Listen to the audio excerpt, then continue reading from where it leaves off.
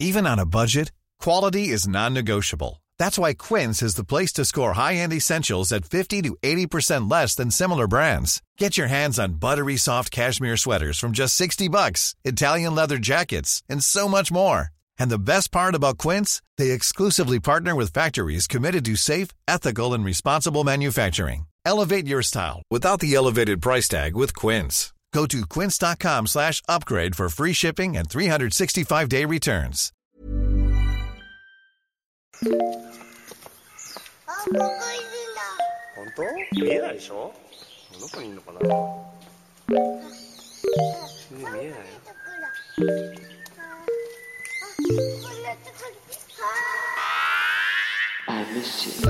What's good, Internet? It's Austin here. Welcome to the second full edition of Waypoint 101. Today is some date. It was the 6th, October 6th, 2017. We are only 21 days away from the new Wolfenstein game coming out, and so we have decided to go back to Wolfenstein: The New Order. I think everyone here has had different levels of experience with that first game. Not the first game, but the most recent remake of or not even remake, because it's sort of a sequel of Wolfenstein: The New Order, that came out in, what year was that? 2012, I think. That's 2014. 2014. Oh my god. Yeah, I would say it's closer. More than recent, more recent than that. And for this episode, we played through the first 6 chapters, which ends at or at least to the beginning of the 6th chapter. Rob was very insistent. As long as you get through the very beginning, you're good. Joining me today, Danielle Riendo. Hi, I did not get to the 6th chapter, but I got most of the way to the 6th chapter. What the hell, Danielle? I'm sorry. You had one job. I was on an ambulance last night. You just had to... I was saving lives, okay? Yeah, well, we were taking Nazi lives. I had a pregnant woman with migraines last night. She was very happy for our service. Oh, that sounds shitty as hell. Yeah, she was not having a good day. That actually sounds terrible. That sounds rough. Having a bad day. That's a bummer. She wasn't simultaneously early labor and migraines, right? No, she was about 5 months along. She was just very upset. I felt bad. Fair. I would be outraged. Yeah. Migraines are already really shitty, and so migraines, and also you're like, oh, I'm fucking pregnant. That seems rough. Yeah. That seems rough. That was also the voice, obviously, of Rob Zacny. Hey, everybody. And also joining us, the woke gamer himself. I didn't know that the woke gamer raised arms against anyone, even Nazis. Patrick Klepek. Well, the woke gamer is interested in hearing the arguments, and then will choose to make a decision later. 6 chapters in, I still need to hear some more before. So maybe when I beat the game, I can let you know how I feel. Okay, good. So maybe we should start by talking a little bit about the context that the game came out in, and then maybe pivot into the context we're playing in, because I think both of those really are important for understanding the game and for thinking through what it is in a larger scale. Because my feelings even on this game in the last 2 weeks have not completely, but have changed and progressed based on events that have happened in the world, and also just kind of re-investigating what the contexts were when it came out, and then even just thinking about where things are at now has really shifted where I'm at with this game, and kind of what its reach is, what its not value, but what's going on here. So I guess Patrick and Rob and Danielle, where were you at when Wolfenstein: The New Order? Do you remember the day Wolfenstein: The New Order came out? Is that... Well, everyone in America remembers. In August 2014, a really bad thing happened to a lot of people in game journalism, especially if you happen to be a woman. Oh yeah. So Gamergate happened in August. I think this game came out in October. May. What the hell? I'm sorry, I'm all over the place. Well, yeah, it happened earlier that year. God damn it. Which is actually really interesting, right? Because I think maybe that part of its message just was not there at all, right? Do you remember what coverage was ahead of time, Rob? It was. Oh, sorry. Go ahead, Rob. No, go ahead. What I would say is there was, first of all, there was a lot of question as to why are we even having a Wolfenstein right now? It was a franchise that had sort of started to feel depleted. To a degree, Wolfenstein's claim to fame was always that it was like one of the earliest first-person shooters. There's, you can argue the case as to what was the first-person game, but like the first really popular first-person shooter was Wolfenstein, and it had gone back to that a couple times, but various partners had also engaged with the with the franchise, and Wolfenstein had become this really diluted concept where what started as just like, look, it's a corridor shooter, there's Nazis, go, Mecha Hitler's waiting for you, and then it turned into there was Wolfenstein, Enemy Territory Wolfenstein, which was a sort of competitive multiplayer game. I want to say there was Return to Castle Wolfenstein, which was correct. Is that the Raven one? No, the Raven one was the last one before this Wolfenstein: The New Yeah. Order, and I only remember that because Manveer Hare left Raven immediately after and is like, well, done with that. I'm proud of what we accomplished. Hold on. That Wolfenstein game, while not one of the most amazing things ever made, was really an interesting game. Like it was an early playing around with sort of like open world in a first-person shooter. Like that game, like probably not worth going back to play, but at the time, like I'm gonna give that game its due. It was trying some interesting things, even if it didn't quite pull them off. But that was 2009, so that was definitely doing something. Yeah, absolutely what you're saying. Sorry. But yeah, but what I also remember that one is they really leaned into the Nazi occult aspect. Yes. It was turning into like it's actually more adjacent to Nazi Zombie Army in some ways for the sort of spin-off series for the Sniper Elite games that Rebellion makes. It was more in that tradition of like pulp horror, but with Nazis. And now we were having this new game come out, and at that point there were two things really working against it. One is that Nazis were a tired enemy. There was nothing essential about them anymore. We killed Nazis in a million other games. They were the generic enemy that everybody could agree we hated. And then so we moved past in the big budget shooter franchises, all of the big budget shooter franchises, even the Medal of Honors had decided, we're done with Nazis. No one wants to buy a game where you shoot Nazis anymore. Time to move on. Also, just briefly, like all of those other games are in continuity with this game, which is a weird thing to think about. But like when Death's Head shows up, this BJ Blazkowicz already has history with that Death's Head. The continuity of the Wolfenstein games blows me the fuck away. It's very weird. I encourage people. One of my proudest articles I wrote for Kotaku was there is a theory that I walk people through that the new Doom is actually in canon with all the other Doom games as well. It is predicated on a tweak to the mythology in the ending to Doom 64. It's a really fun. There's evidence to at least consider it, and they plant enough evidence in the new game that I think they're like. Whereas Wolfenstein actually, I think, makes an effort to establish itself in the canon and mythology of Wolfenstein. I would actually think the new Doom is just sort of like winking and nodding and saying like, well, it's kind of fun to play with like the fucked up mythology of Doom. But it is interesting that for both of those franchises, rather than treating them as straight up reboots, which they do, like tonally and mechanically. Yes. But in terms of the actual story, I actually think it's interesting because like that's part of the reason that Wolfenstein: The New Order, not spoiler, like Hitler's not in it. You know, he's referenced, like he is a omnipresent, but he is not the main villain. Nor, as far as I know, is he supposed to be the villain in the upcoming game. No, I think he's dead. Like I think they have left. They have left. Okay. They have conceived the new Wolfenstein games as a trilogy and have left open the possibility of revisiting. I think Hitler. Specifically Mecha Hitler. There's a news clipping about like that you find in the game about like Hitler's latest public appearance, and it's from some years back in the game's fiction, where like he is an old frail man, and everyone's like, oh, it's good to see the Fuhrer, but obviously he's ailing. Right, we've moved on. Like he's not as far as we know, direct leadership of the party, of the Nazi party, which I mean, I guess we can just start to kind of jump into it a little bit here, and I am kind of curious again of the context in terms of it being sold to people. Was it clear that this was a game during the? I just didn't follow it. To be clear, I just didn't follow it during its marketing campaign because, like, who cares about a new Wolfenstein game? I was so remember wrong. the machine was it Machine Games, Machine Head Games, Machine Games. Part of the reason people Games. were interested in the games that they were making was because they were a bunch of the leads that worked on the Chronicles of Riddick.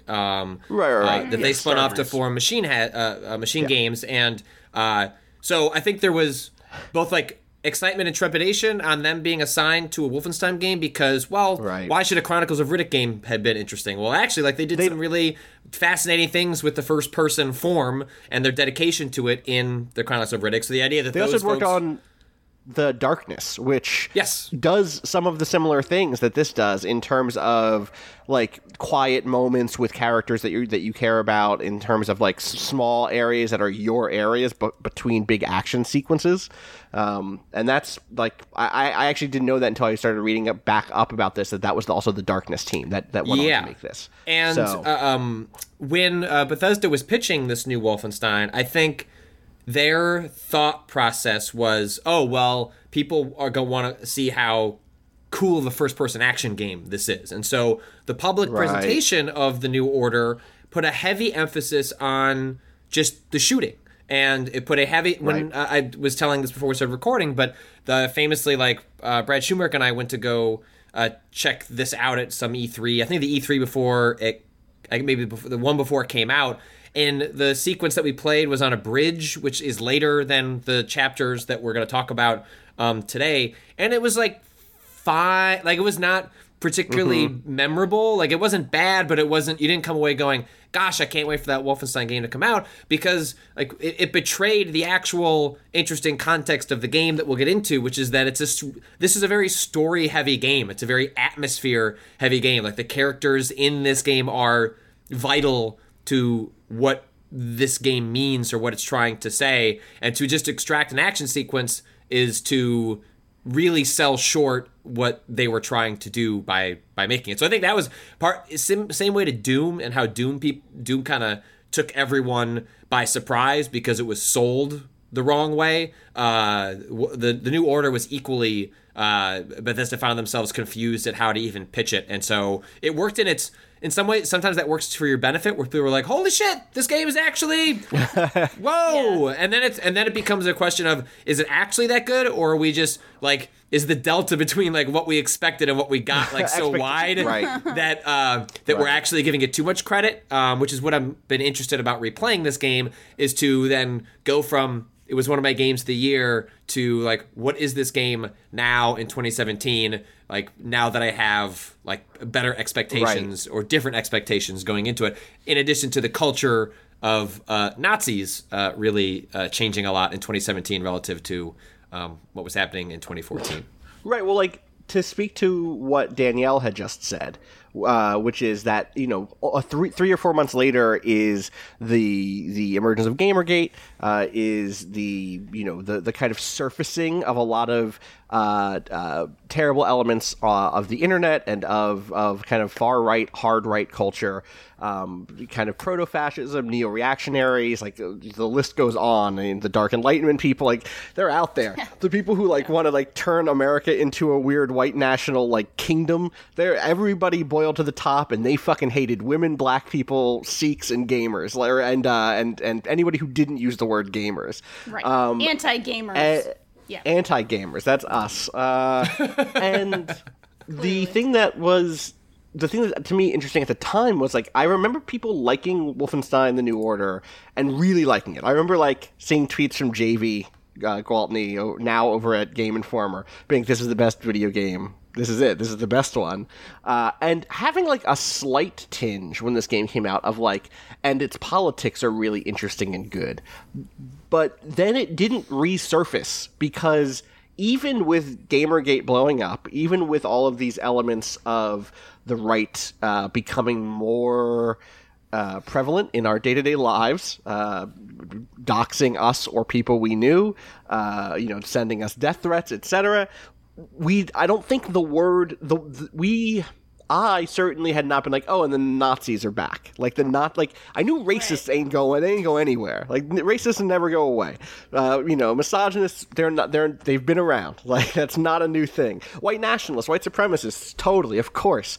But then like Nazis, like people who walk around Seattle with Nazi armbands on, like was not a thing I expected in 2014 to be only a few years away. And it's interesting now to see the context that this is that the new game, the new Colossus is coming out in which the marketing for the new Colossus could be teleported back to 2014, and everyone would think it was boring. Like, get the Nazis 100%. out of America. Yep. Like, didn't we play this before? Isn't this like the third game about Nazis coming to America? Boring. Yawn. And now, just by being transposed into a time in which somehow, for some reason, it is a question of whether or not Nazis are an all-right thing to live next door to, or to live in your house. The notion that the marketing around this new game, which has been a kind of a constant stream of like, get Nazis out of America. What if we got all the Nazis out of America? Like just over and over again with like hard metal. What if you didn't punch them, but you killed them? But what if you killed them? What if you fucking killed some Nazis? And it's interesting also that the developers of the game have sort of explicitly said that. And you have to imagine this game went in development like almost immediately after the release of the New Order. It's a game in which you can't divorce its politics from the larger context, but it's always hard to tell, right? Like when a developer says like, "Oh, we didn't mean for the game to be political," are they saying that because they don't want to be dragged into a conversation, or are they saying that because they created something and it just became accidental? My guess is.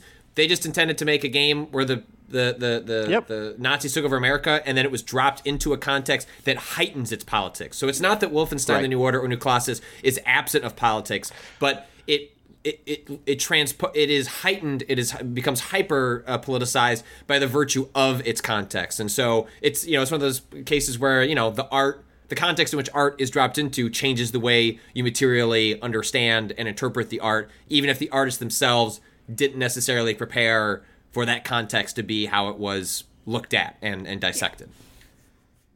Right. I am like of so many different minds now that I've played. So I hadn't played the New Order at all. I'd never played it. This is my first experience with it. I'd seen video. I'd spoken to people who love it. I'm mostly enjoying my time. I'm not in love with the shooting, but it has been. I don't know if I want to go all the way to off-putting, but like. The vigor with which even I see the marketing for the new Colossus, and I'm like, damn right, fuck yeah, get rid of Nazis, is like, I'm not apologizing for having that reaction, but I am like, this isn't a game that is taking a very new, critical position. This isn't a game that is like actually saying, or the first one anyway. I haven't played the new Colossus. Who the fuck knows? But in the New Order, like there are things to be said about the way that it treats like culture, the way that it treats Jewishness. It's doing stuff, but it is not like some font of like great political thought. And so like to see the game repositioned there has been really weird to me. And maybe I'm wrong. Like maybe there's stuff at the end of this game or the second half of this game that is going to like make me completely rethink this. But at this point in the first game, I'm like, it's a game where you kill Nazis and also there's Jewish mysticism. Okay. Like, yeah, that's one of the weaker elements. But I would say you've not seen what the game is actually about yet. Like it has not actually shown what its real themes are yet. Like where we've gotten to is the reason I wanted you to get to this one particular moment, we'll talk about it later, is that is the first time where it starts to like make clear who and what this game is really about and what it's saying about resistance. It is a game of resistance. It's not really. The thing is, its treatment of the Nazis still is pretty shallow because at the time it was conceived, they were just like, I don't think this is a specific vision of Nazis, right? Like I think it is a product of anxieties. I think it's a specific vision of Nazis. I just think it's the Inglourious Bastards vision of Nazis. It's the cartoonish. It doesn't actually, at least to the point that we're at, like really interrogate the ideology that like led to the Nazis like enacting the horrible atrocities that they did. It's more that like I think that's that, more right, that Nazis are bad guys. Like they kill people and then we got to kill them back, right? And that's just like the stereo. Right. It does a good job of like Death's Head, you know, that sequence in the first level, like when, you know, the decision that he has you making. Like Death's Head is a fucking creepy villain the way he's presented. Yeah, we should let's just get into it maybe, so we can talk about that moment, Patrick. So like, what's up with I mean, obviously some people have played through this game who are listening. Other people, if they are anything like me, will listen to a spoiler podcast even if they haven't played the game. So do you want to set up kind of what the beginning of this game is?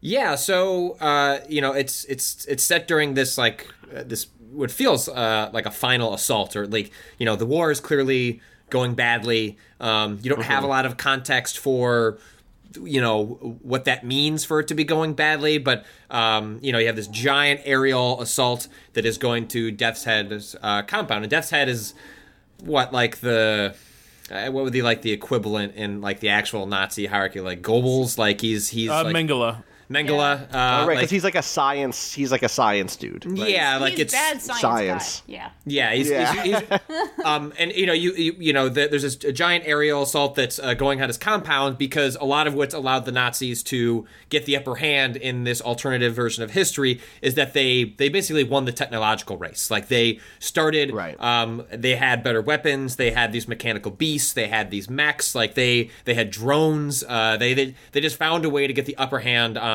Western civilization technologically, and the idea is, well, if you can cut off the head of Death's Head, that maybe you might give the rest of the world a chance. And the assault, you know, goes poorly, let's say, and then the first area kind of acts as a tutorial until you sort of reach Death's Head, and yeah, like the first big moment of the game is when your squad is sort of captured by Death's Head.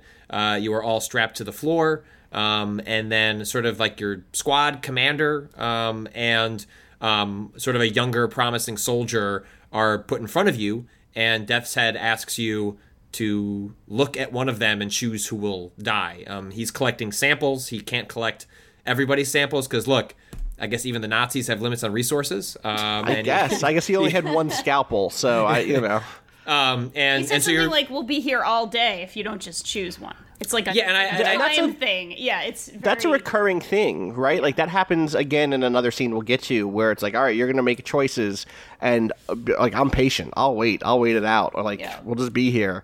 But like that there are situations. The thing that's interesting about those sequences is there is not an option to resist. The state of the world in Wolfenstein, as represented through these like interactive cutscene moments, says no. Like you don't get to not play along with the Nazis at this point. It's too late. They've already taken power.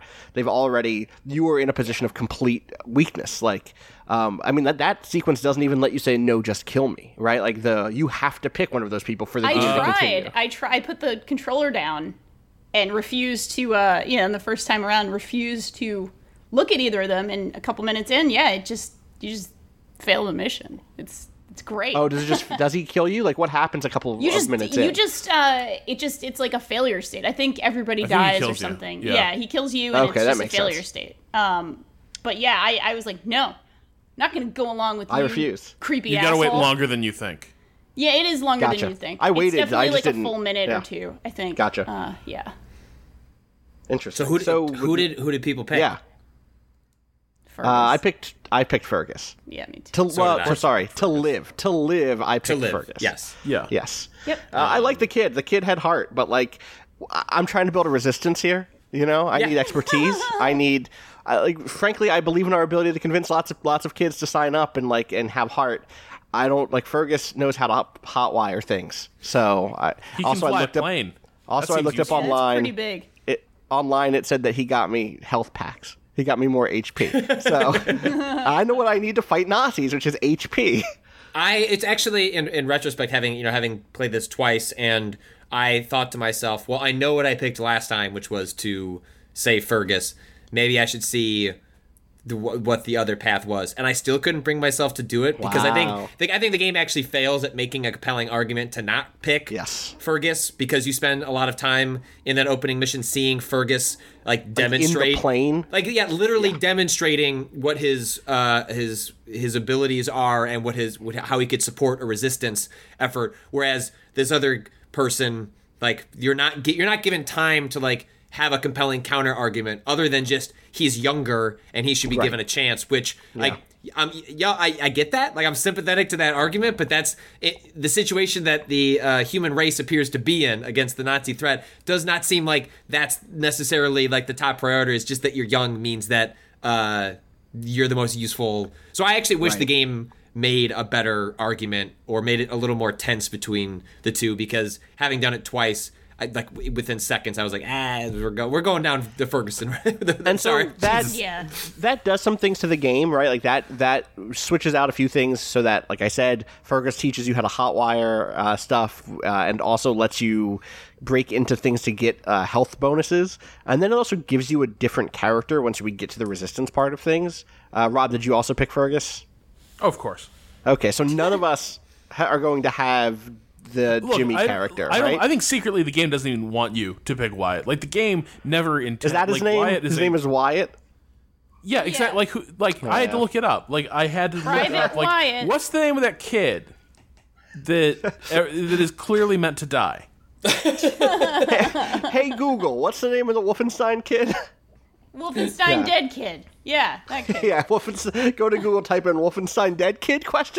Let's see if it brings up Wyatt. Let me see. While you're doing that, the BJ was being knocked out. It does! Yes, good. Thank you, Google, for knowing this. Finally, Google does something I'm happy with. After that, like, you get knocked out and you go through the first, like, extended story sequence, which is BJ Blazkowicz like being there but not there in an asylum that's run by what I think is a Polish family. Is that Yes. By like a Polish family that seem to be good people who like want to take care of wounded folks. It's not clear if they don't know that you are an American, right? So like they're just taking care of a body that washed up. Yeah. The implication is that these are people like who genuinely want to help and be good and so on and so forth, and it's not super subtle, but yeah, I think it's kind of a we take all kinds. Like if you walk around that segment and you see some tiny little details about what the patients might be like, and I think it's people with every kind of affliction. So yeah. Right. I'm curious about your take on this sequence, Danielle, and in general, this part of the game. The sort of like, you come at this probably as one of the biggest fans of environmental storytelling and immersive sims on the cast. Sure. And so like, this game is not an immersive sim by any means, but there are like news clippings. There are some like situated desks and chairs and bodies. There's like the Fallout style. What's the skeleton telling me about what happened here? What do you think about all that? I think it's handled pretty well, and of course, I am going for all of that. So whenever you say, "Oh, play 4 hours," it's going to be 5 because I'm going to be searching out every little newspaper clipping. I think it does a good job with the newspaper clippings of, again, I don't think anything is subtle in this game. I don't think there's subtlety in this game. So take it all with a grain of salt that there is no subtlety, but it does a good job of sort of both promoting the fact that like, oh, this is a Nazi state and this is how everything would be handled in a Nazi state. This is how the media would sound in a Nazi state. The newspaper itself is pretty much really propaganda. Bad at writing. They're like, they're the terrible. writing is bad. Yeah, it's like, oh, the glorious state, and whenever somebody does something wrong, it's, oh, they killed good Aryans. It's very like... No, I don't even mean they're racist. I mean that if you look at some of the newspaper prose clippings... is bad. It's terrible. It's bad. Yes. Yeah. I gotta tell you, Nazis, step up your game. Get your grammar right. like get some good writers. I mean, come on. Well, I guess they killed all the good writers. I guess that's the implication, right? Like, anybody with, like, a lot of creativity and a lot of free thought would have been murdered. So this is who's left to write the newspaper, like. Right. Well, because like all they had was this idea that like all art should be about teaching moral rectitude, Right. And therefore all the best art is like Neo-Greco-Roman style. Yep. And then their prose sort of flows from that too. It's all going to be that sort of 1800s sort of instructional, like for creating moral good children of the state. Which is not a bad read on where that regime was headed. I remember watching a documentary about Leni Riefenstahl, and even she talks about how much she hated going to fucking like art galleries and like gallery openings with party functionaries because the art was shit. And so you had to stand there and pretend like sort of smile and nod for like, the likes of Goebbels or something, like, yeah, man, this statue owns. This is wow, disc thrower in white marble, and look how dramatic and strong he is. That wow. I'm gonna need a minute. And that's kind of this in its sort of wry way is like, yeah, this culture is going to produce sterile, like shitty versions, boring, bad art. Yeah, Yep. In a lot of ways. I also really appreciated. I'm looking for every letter, and the letters themselves often, especially. Oh, right. I'd forgotten about the letters. I found a lot of newspapers. I found a record. I haven't found a letter since like the first 2 levels, and that's just on me for not spending enough time walking away or looking around. But the letters are great, actually. Like, one of the first letters is, it's from a German soldier, talking about how he misses this girl. And he's talking about the horrors, like the absolute horrors that everybody is sort of facing. And he's like, but, I'm a good German. I'm going to keep going. I don't know. I'm not going to have weakness of feeling. Like there's all this tiptoeing around having feelings that is really, really wonderful. And it's sort of conveyed in this great way. And that's sort of a through line. There's another letter that's from a priest. That one I did find. Nazi now priest. That you mentioned it. Okay, yes. You've seen that one. That one is That's fantastic. the white. What is it, like? Not the white jackal. The white something. The white. Yeah. It's about a priest who goes to South America He's to in South convert America, people. and he's basically there to convert them all to, the Nazi religion. And he actually has feelings. And he even is, like, imploring, he's like, oh, they should stop doing these purges, which is basically like, oh, just killing all the locals for fun. Like, there's no, Right. like, greater purpose to it or anything, or any kind of, even notion towards It's a arbitrary. purpose. Right. There's not even Completely. there's no alibi. Well, I mean, that's what we see in the asylum chapter, right? Is that Yes. a purge starts to happen, and that's when BJ wakes up. He has been cared. He's been kind of cared for by Anya, who is the daughter of the medical duo, the married medical wonder duo that runs this hospital. Pharmacist and psychiatrist, I think. Is Yeah. that's what the wife and husband are.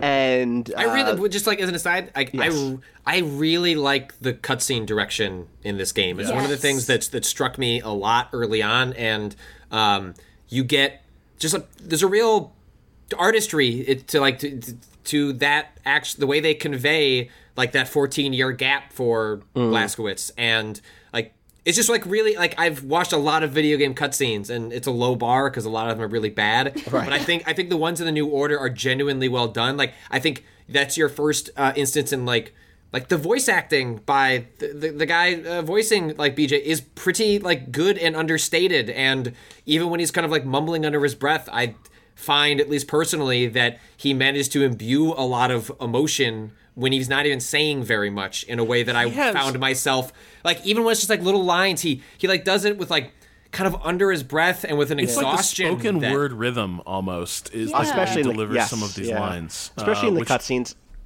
Yeah, and I think it really like makes a lot of his observations like without him doing a lot, because he's a player character. He's only allowed to sort of like, you only have so many ways you can sort of act out in the world, and then there's the cutscenes. But they do a good job of like, yeah, he's a Nazi killing machine. That's what he is. But also beneath those murderous waters, there's a very different sort of person underneath all that. He is like 3 steps away from the Brad Pitt character in Inglourious Bastards. Like, he just has like a hint of that southern drawl, just enough to let you know that he's from America. God damn it! And he is not going to put up with this Nazi bullshit. I weirdly feel like sometimes feel like the character who is in the levels is not the character who is like. Maybe this is part of it, but like he's not the character who is being nostalgic or who's being thoughtful or who is haunted, right? Like I feel like he swings hard between like growling Batman at like Christopher Nolan Batman-esque like Nazi murder machine and like sad guy in the corner in cutscenes. I think you could also make the argument that like that's just what he's good at, and that's what he does. And I think that's the character. Like I think you can rightly criticize it as saying it doesn't totally work. But I think the part of what I really liked about the New Order, like holistically, is the tonal swings that it pulls off that most games don't attempt, nor when they do pull it off as well as a game like the New Order. But I think like the character they're portraying as someone who is a Nazi killing machine. That is essentially he's not particularly smart. He's not particularly agile. He's good at killing, but he also he's sturdy. He is sturdy. But throughout the game, like he expresses sort of an exhaustion at his own persona, like at his own abilities in a way that I like. There's a moment later where like early on there's a soldier in the first mission. There's a soldier that is sort of like panicking as they realize like, fuck, we're probably all gonna die. This is a pointless mission. Like we're not gonna kill Death's Head. And BJ walks him through like, breathing 1 to 4, and like that is a recurring theme throughout the game that happens in the first 6 chapters, where there are moments where even BJ has to talk to himself, calm himself, like do that 1 to 4. And again, like I think there's reason to be critical of whether they managed to like bridge the gap between the frenetic like violent gameplay and this character that's playing the cutscenes. But I think they do try and give you a way to mentally bridge that I think is justifiable, even if it doesn't necessarily totally work. Well, one of the things that I think did work for me was a scene that we'll get to in a bit, which is the car sequence going through, like basically crossing into Berlin, which we'll get to in a bit. But like in that sequence, the fact that there were other people that you knew that BJ cared for literally right there, for some reason helped bridge that gap for me, because it wasn't this general rage towards Nazis, which is fair, which is a fair thing to have. It was like a very specific, I have to do this thing because these specific people are right here, and also because those people were rad, and we'll get to them also in a bit, I think. I do just want to call out the specific moment, speaking of cutscenes, 2 things I love. The way it jumps from the 1946, where the game starts, to 1960, is such a good time-lapse cutscene of... I don't know. It's what Dickens in A Christmas Carol says at one point. Scrooge is watching the years perform their terrible dance, and that's what happens here. Is you see like years passing before your eyes in this in this asylum, and then you're sort of stirred to action when the Nazis come in and begin their purge, and it's this great moment of like, oh, like BJ is kind of like, the Golem of Prague or something. He's been this like sleeping guardian, but there've been no Nazis around. He's been in an asylum. Like he's been just sitting silent in the corner waiting to be restored. Nazis show up and start doing evil Nazi shit, and immediately you finally get a command prompt that's like, yo, stab this fucking Nazi.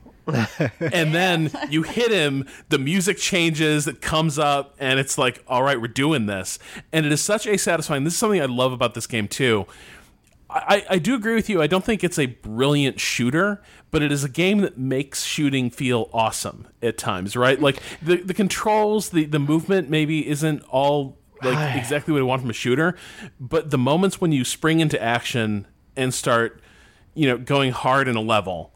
feel really good, and this opening I want to sequence... be here with you, Rob. I do, and I'm not at all. I think you and I are flipped on the binary. I think this is like it reflects a subjective, like a trend and taste with us, which is Binary Domain was not a good cover shooter, but it was the sort of shooter that appeals to me. And the shooting here, like, I've never been like, I use hand cannons in Destiny. Do you know what I mean? Like, Yeah. I like precision. My favorite gun in the Fallout series was, like, the Lincoln Repeater. I never use energy weapons. I only dual wielded in Halo whenever it was absolutely necessary.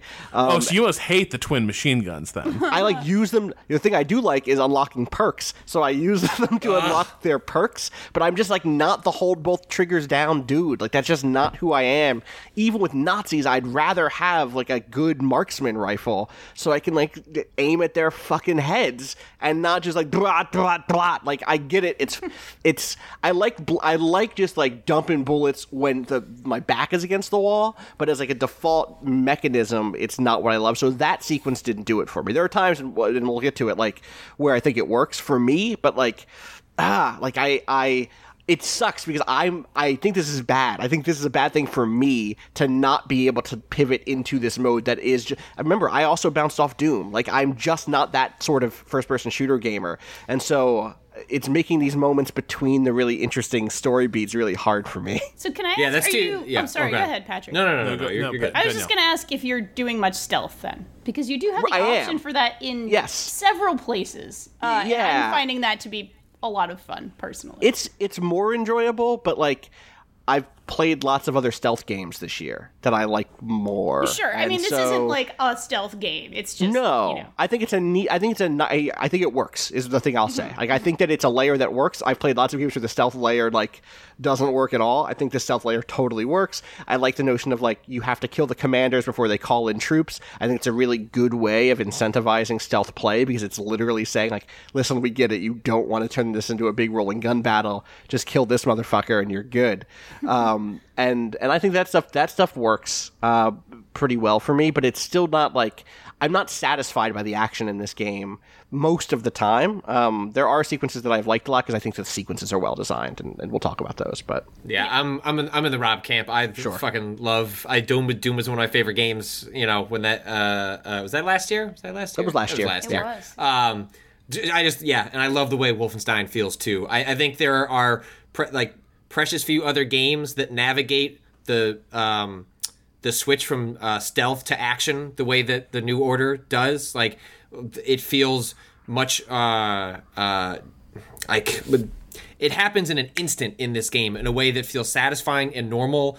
And I'm able to switch modes in a way that like I don't in Dishonored, where in Dishonored I feel frustrated and that like Right. goes against the mode of how I want to play the game. Wolfenstein is basically I'm gonna do stealth until I fuck up that stealth, and then whatever, pulling out double machine guns and let's just do this thing. And I tremendously enjoy that. I like the options they give you on stealth. Like it's satisfying to do the takedowns. The knives are like an interesting knives are way. great, yeah. The knives are just really satisfying because like they have an arc to them. They're not like directly pinpointed where you're throwing it. Like there's a physicality and a physics to them that is satisfying to like walk into a room, go bink bink, like take down two guys Yep. and then go to that commander. And tied in, I forgot how much and how satisfying and how well made the perk system is. that stuff is so good. It is something that I remember at the time realizing, wow, I wish more games would. It's essentially taking, in some ways, what Ratchet and Clank does, which is sort of, I think, the epitome of take, like, hey, you should use your whole arsenal because we're going to give you upgrades just by virtue of using your whole arsenal. And now Wolfenstein gives some nuance to that by making you do specific actions. Like, hey, if you want to pull your to swap between guns quicker, then you need to like get 40 headshots. Or if you want to carry more knives, then you have to specifically stealth kill like 3 commanders. If Right. you want, like some other ones are like you have to hide behind cover with pistols, which might not be a weapon you normally use in that situation. But then it's both satisfying to do that stuff, and it also works as a tutorialization for the advanced mechanics that we talk a lot about, appreciating games that force you to play the game in a different way. And I think what those perks do is they reward you with meaningful things that may not have to do with the action that you're doing to get the perk. So, the fact that your weapons draw faster does not necessarily correlate with you getting 40 headshots, but it may encourage you to like try and do headshots or to try and lean around cover. I forgot. I was trying to rush through this game really, really fast and then found myself slowing down when I realized One, the game tracks your perk progress even if you die. So if you find a section of a level where it's like, yo, I can just throw grenades here over and over again in order to get that perk up, like I'll just die and then like cycle through that section Save one of those 4 or 5 grenades for times. yourself so you can go back in time and do it again. 100%. But I think it is one of those systems, and the perk and the stealth stuff, I think, sometimes gets the short shrift because I think they're exceptionally well designed in the game. It's a great example of one of the things that I think a lot of people have said over a decade, which is like, it's cool when achievements push you to do new things, and I wish more games did this specific thing of like, when you do a cool thing, let that lead you to be able to do new cool things. Like, let that be the way that you level up. I love that, and do really love it, because it also does address part of my problem with the action, which is like, I get to focus on the parts that I really like, and then even when I'm doing the stuff that I'm not in love with, I'm still doing it towards a specific goal, and that part that still checks the box in Austin's brain that wants to feel good at a video game. So like, the moment when I finally got kill 3 dudes with the double machine guns without letting go of the trigger, I was like, yep, finally got that swish. I feel great. Even though, like, then the second later, it's like, getting rid of these double machine guns. I just got that perk I needed. That's all I needed them for. But, like, that actually felt really good. So, so you leave this asylum. You fight your way out to the asylum. You rescue Anna, who is the daughter, again, of she's not like a 12-year-old. She's, like, in her 20s, who had been taking care of you. You get in the car, and you drive away to her grandparents' place, right? In Poland. Uncle or grandparents or... I think I read a thing that said grandparents. I think I did. But they're like an older Polish couple, and there's a pretty good dinner scene of BJ being like, all right, so where's the resistance at? And they're like, oh, buddy. It's a really good version of the what year is it thing, of like, instead of being like, oh, you have like vinyl records now, or whatever. They had vinyl records before. That's just a bad one. You have, what's the big technological leap in this world? Your pistols don't look like revolvers anymore. They look like Glocks. Like, weird. It's a weird new future. The cars are different. There's flying drones. I think there were flying drones in the past too. The whole Death's Head super technology thing has really thrown off what happened in the 40s versus the 60s for me. Oh, sorry. The Nazi Beatles are here. This is so weird. Instead of that bit, he's like, where is the resistance? Like, where are the things that I know to be true? Where is America at in the war? Where is the front now? And the answer is like, dog, there's no more front. There's no more resistance. Anybody who was part of anything like a resistance was killed or imprisoned in the worst prison imaginable, and everybody else is like, has completely, given in and is either working for the Nazis at this point, or is at the very least working under them in some capacity. Which is, I thought that was a pretty solid sequence. And BJ's so upset he has to go torture Nazi to make himself feel better. Yeah, he does go do that. Like, I'm gonna go down to the basement then with my new friend. With a chainsaw, mind you. I'm mad I didn't get to keep that chainsaw. I thought I was going to keep that chainsaw. That was a little too bad. The game doesn't... Yeah, you should be able to keep that chainsaw. It's not the right kind of chainsaw for the kind of Nazi killing. That's true. Fair. You want a rapid chainsaw.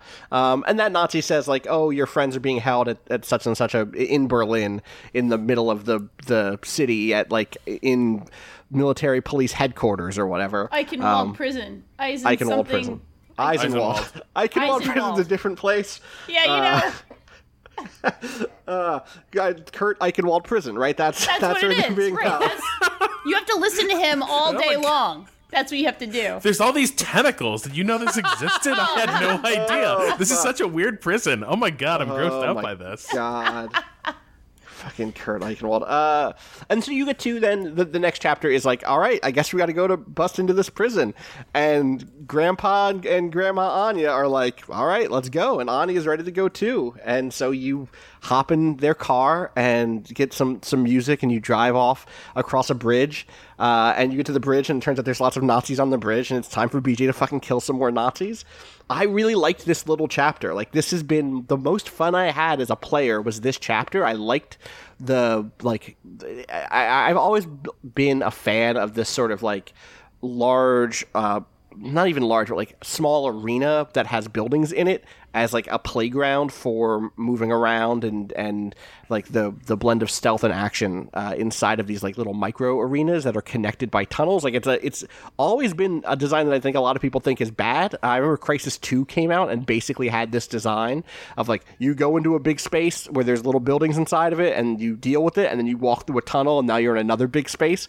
I've always really enjoyed it, and this area was really good for it. It was like a really great taking the training wheels off moment of like, okay, you're not storming a castle, you're not torturing a Nazi. There are these little like way stations that you have to take down. You move through them at your own pace. Like climb up the big towers if you want to, get angles down on people.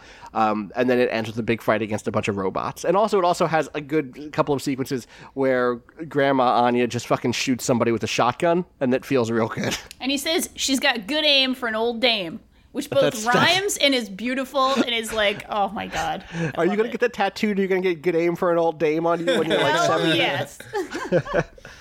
God.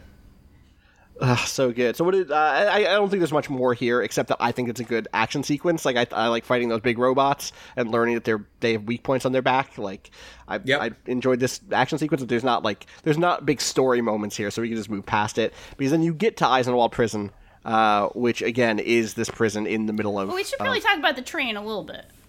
Oh, right. The train happens in between these two things. Yeah, that's right, because that's the thing you're getting to is not into Berlin. You're getting to the train. That's absolutely, we should talk about the train. You're totally right. So yeah, you get on that train.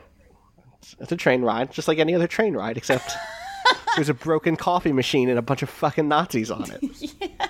Oh, okay. This is the train scene that, like, I remember this scene went around right before the game came out as the example of, like I think their marketing heard from some reviewer, probably. That's maybe not what happened. Someone somewhere was like, why aren't you guys showing people what this fucking game is? And they released this part of the train scene as just a standalone, like, trailer, basically. Or like, which, out of context, I don't think was great. Like, this scene didn't work when they were like, yeah, we're going to show you some crazy stuff.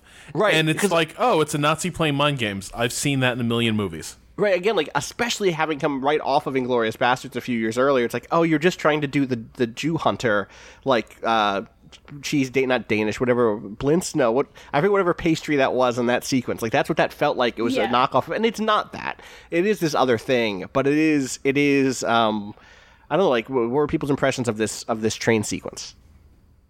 Well, I think it works really well, because it goes from mundane moment to shit your pants terror to kind of terror, but in a totally different and much more everyday way, where BJ is like, now it's funny to say that his name is BJ, but he's like excited and scared to talk too much because he thinks he's gonna get some. So it's like it takes this incredible roller coaster of, God, this fucking coffee machine. Like, that's all you see at first is him kind of it's being really like, good. oh, this goddamn broken coffee machine. He kind of punches it, and it's like, oh, God. And then you see the context it's of the scene. overflowing cups, which is, like, already very good. Like, a coffee machine that won't turn off. This happened to me recently, but with a water dispenser at work, Danielle. I don't know if you were in that day. Were you there for that? I have been present for the coffee machine having a mind of its own and blowing coffee all over the floor. So this was one of the This was one of the little water dispensers, and it just wouldn't turn off. It just wouldn't turn off, and I kept getting glasses and cups to try to fill them with water because I didn't want the water going everywhere. But I just ran out. And I was like, "There's no way." And then we got facilities to come shut it off. But like, oh yeah, I was there for this. Yeah, I've been minus the Nazis. I've been there, BJ. And it's just, I like seeing him bumble. Like, I like seeing this dude, again, like, small moments, but like, oh, right, like, he's good at killing Nazis, he's good at strapping pieces of metal to his body to give him armor points, and not much else. Like, he isn't a suave dude. He isn't James Bond. He's fucked up this coffee machine, and now, oh no, a chief Nazi lady, the head of, like, the women's Nazi youth is here. Yeah. It's such a good reveal, because first, your whole world is this fucking coffee machine. It's like a close-up of the machine, and yeah, he's fucked it all up.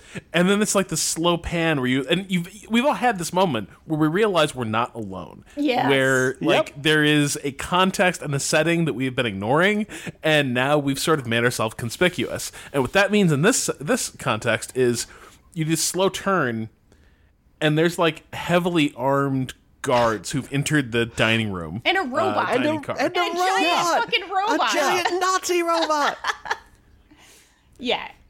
It's amazing. And then, and then so you've got this kind of, it's also kind of wonderful symbolism a little bit where you're holding this tray of coffee and you're already on a train, so it's already rocking a little bit, and the coffee is spilling a tiny bit, and he realizes, like, oh, this, insane Nazi person is going to have their fun with me. Oh, and also there's a giant robot. Oh, and also I can't go this way. If you try to kind of go the quieter way, you can't go through the other exit. So it's like, well, I got to walk through hell. And so he's kind of shaking the tray a tiny, tiny bit. You can kind of see, like, oh, he's utterly terrified. He doesn't have a gun in his hand. He has coffee cups in his hand. So he doesn't know what to do. And that's like a really nice... Oh, that's a really good point. I like that a lot. I like the notion of, maybe it's unintentional, but I liked that's that. a great read. That's a great read. That's a really good read. And then he gets called over, basically, by Frau Engel, who, again, is like the head of the Nazi little girls movement, basically, right? Like, that's what she's in charge of at this point. And is also just clearly very sadistic, is very intimidating, is joined by a dude who's with her, a very young Booby. Yep, Hans Booby, who is... I don't. It's like implied to be like sort of like a sex toy. Basically thing. just a sex toy, right? Yeah. And is interrogates you and says, but since she doesn't interrogate you is the wrong word. She plays a game with you. She's like toying with you like a cat and a mouse, in which she's basically says, like, with her boy toy, like, does this guy look Aryan to you? Like, is BJ pure? Let's find out if his blood is pure. And starts putting down photos.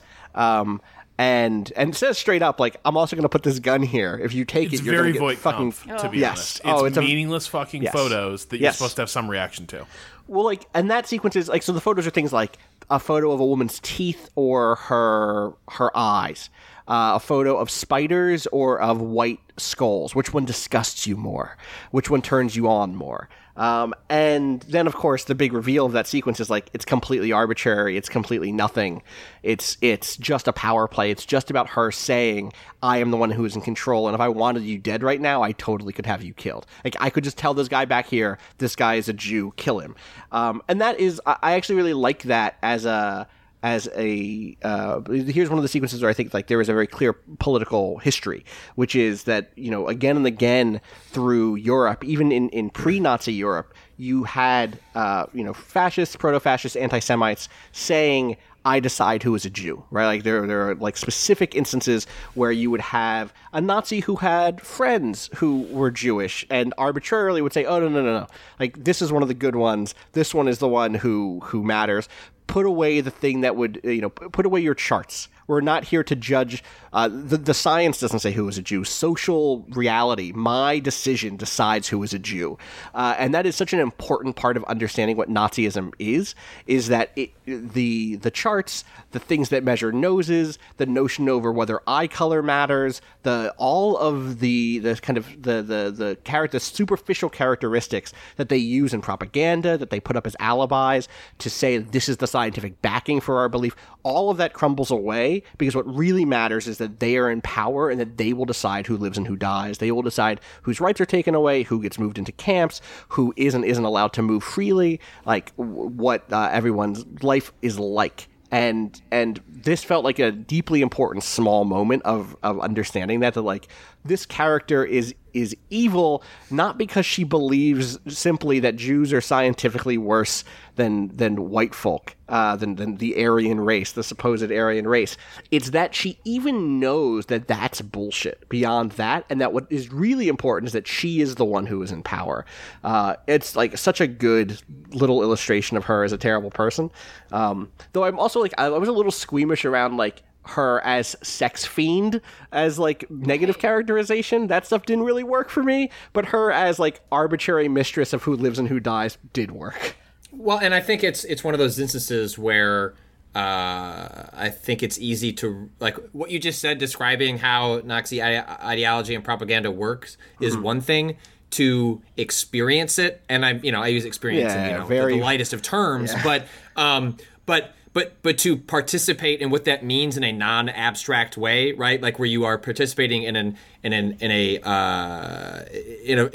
experience of that rather than just reading about what they did. You're playing a character who like experiences like how they did it in a way that doesn't feel like distanced from the page. Like it's one thing to read about a strategy. It's one thing to be and to have that strategy enacted upon you. And I think that's part of what gives that experience. Like I think you can go through that sequence and not necessarily take away the academic interpretation that you just get laid out You're for just us. fucking scared. Yeah. You're just but that like that's important in its own way. And then when you get both those contexts, it makes that scene extraordinarily powerful. And I think it's one of those situations where I could see them argue, like I could see developers arguing, like, oh, we didn't mean to put like an examination of the political ideologies and the arbitrary nature of that ideology into the game, but they did you know what I mean? Like it's one of those, we were like, it functions both ways regardless of how the art was designed in a way that I think you can appreciate on multiple levels. Yeah. It's also the second instance of, like, resistance is futile. Like, yeah, you can pick up that gun and pull the trigger. You don't kill her, you get stomped on by a big robot.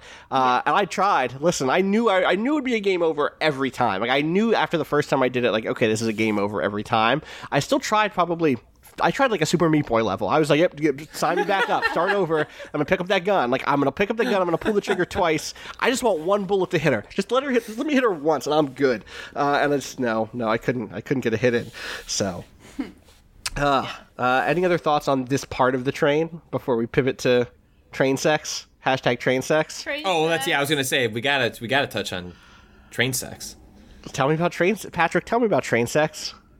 I think it's a good cutscene. I think like this is one of the first, like, I by and large dislike how BioWare, who's the other company that is like, you know, largely known for like engaging in depictions of sex on screen. Like most games just don't, you know, they pretend that sex doesn't exist, and they certainly don't portray it. Because I have to imagine it's awkward to hand animate. You know, I think part of that is maybe just because it's like an awkward thing to have to develop as opposed to actually just shooting two people having sex on a set. Oh, I thought you were talking about versus animating shooting people, which is its own.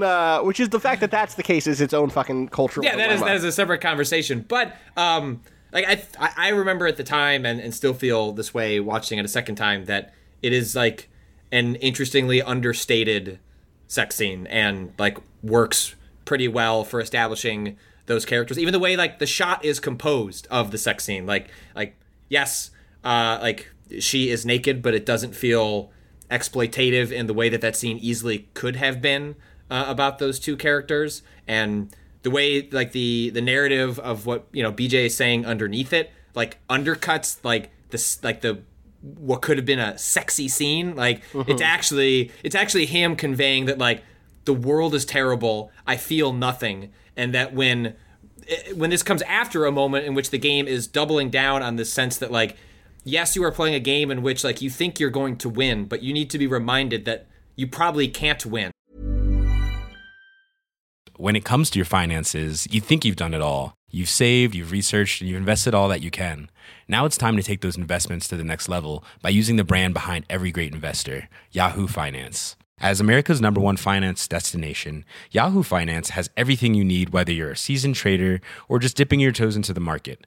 Join the millions of investors who trust Yahoo Finance to guide them on their financial journey. For comprehensive financial news and analysis, visit yahoofinance.com. The #1 financial destination, yahoofinance.com.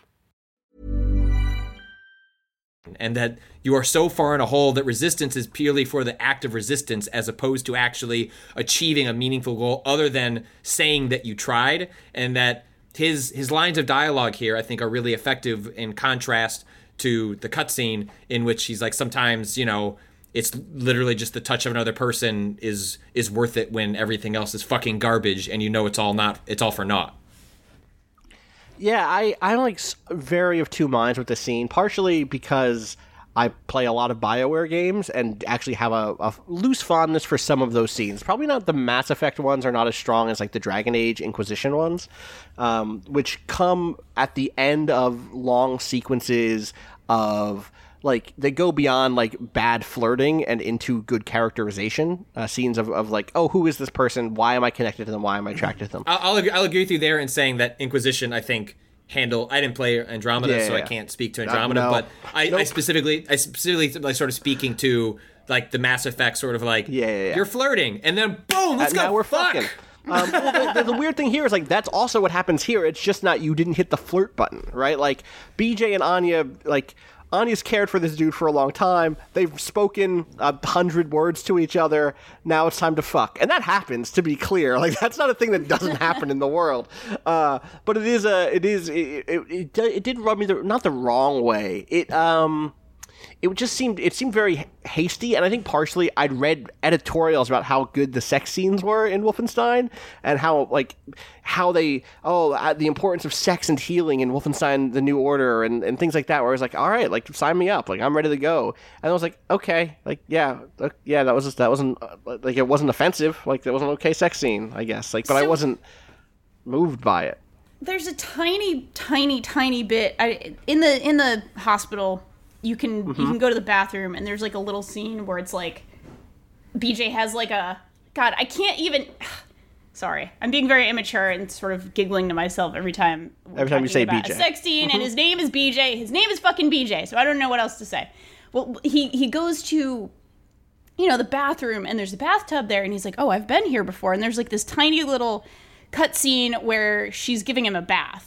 But it's kind of erotic, actually. She kind of makes a face like, oh, there's an implied level of care here, and like attraction here, that Anya was actually really attracted to this guy who she's taken care of, and like, now that he's actually an active part of the world again, it's right. Again, this is maybe the only subtlety in the entire game, but there is a sort of tiny through line there that says, like, no, you know what? She wants to get laid. There's also all this stuff. Yeah. There's a letter.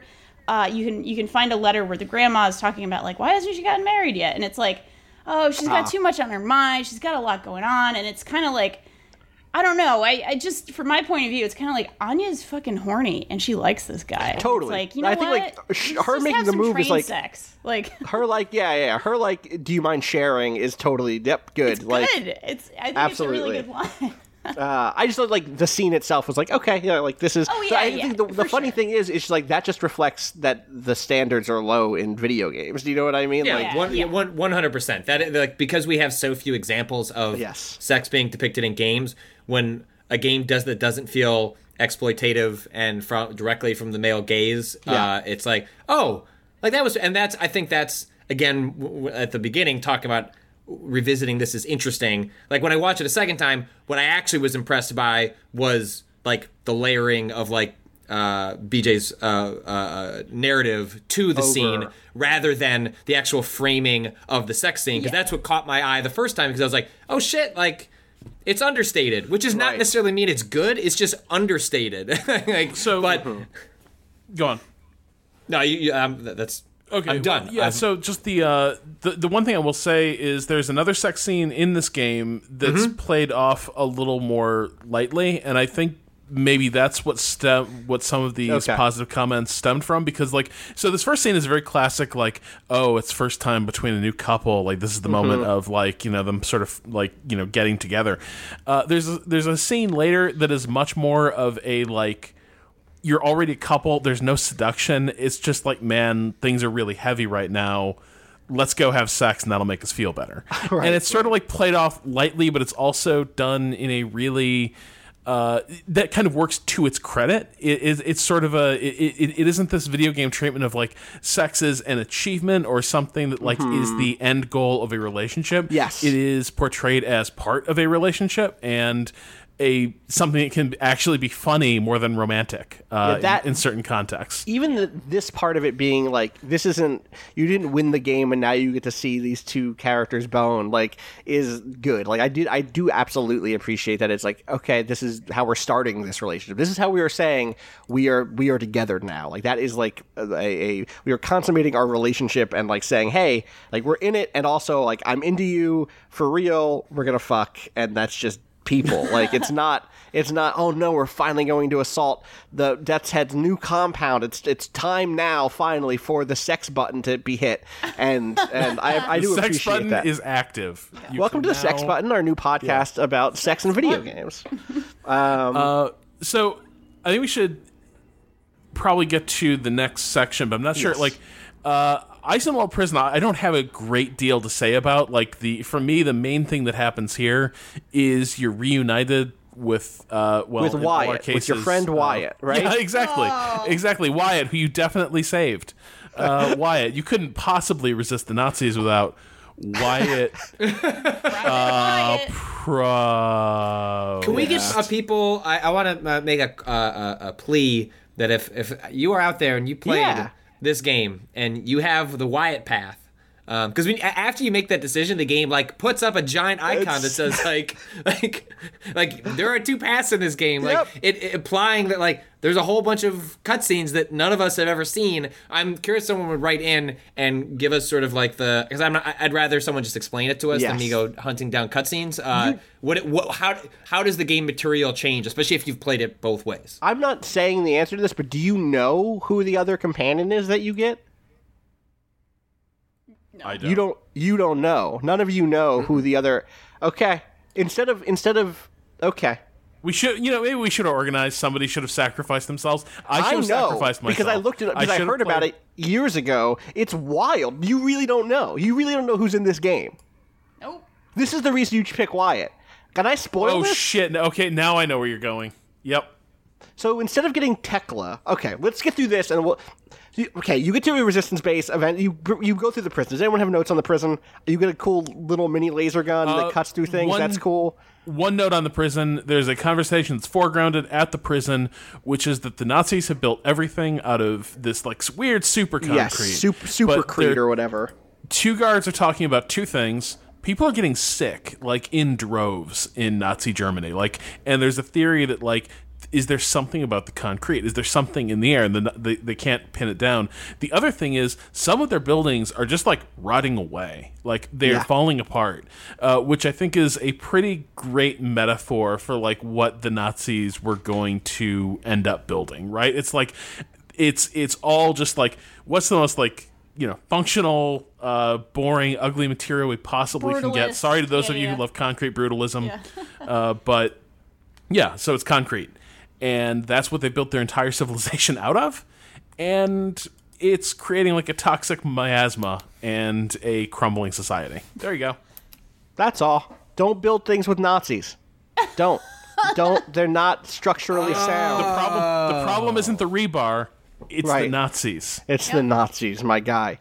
The other thing that I loved about this sequence is like, one, you're fighting lots of Nazis who don't have guns because like why would they have guns? They're just running this prison. Two, they're all like asleep, like all of them, like all the time. It's super easy to get, and everyone's just like, there's a bit where BJ's just like, these are the laziest Nazis I've ever seen. It's extremely good. You bust out your friend Fergus, and then you fight your way through the prison. It turns into a rolling gun battle. There's a good like little ambush moment. You get into the car and immediately crash the car. Then you drive for like 30 seconds. You drive through the prison and then like through a big window and then crash into the streets of Berlin. And then Anya is there with the assist to pick you up and get you to a new car.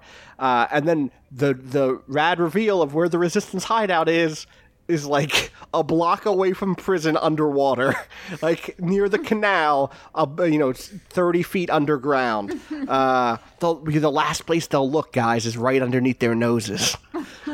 And you join up with the Resistance. Now, the Resistance has a bunch of interesting characters in it. I'm curious what everyone's favorite is, and we're gonna get there in a second. But the thing I want to say is, do you know Tekla, the scientist? Yeah. I believe she's optional. You only get Tekla if you picked Fergus. Otherwise, you get this guy named Jay. Who is... I'm going to find a cutscene just to show you. You have to see this guy. He is a black dude from America. He's seen some shit. He's seen the world go bad. And there's something else about him, which is he knows how to play guitar real good. What? Oh, fuck, why couldn't the game have communicated this character something like give me like a psychic vision of like you're gonna get a hang out cool with Wyatt.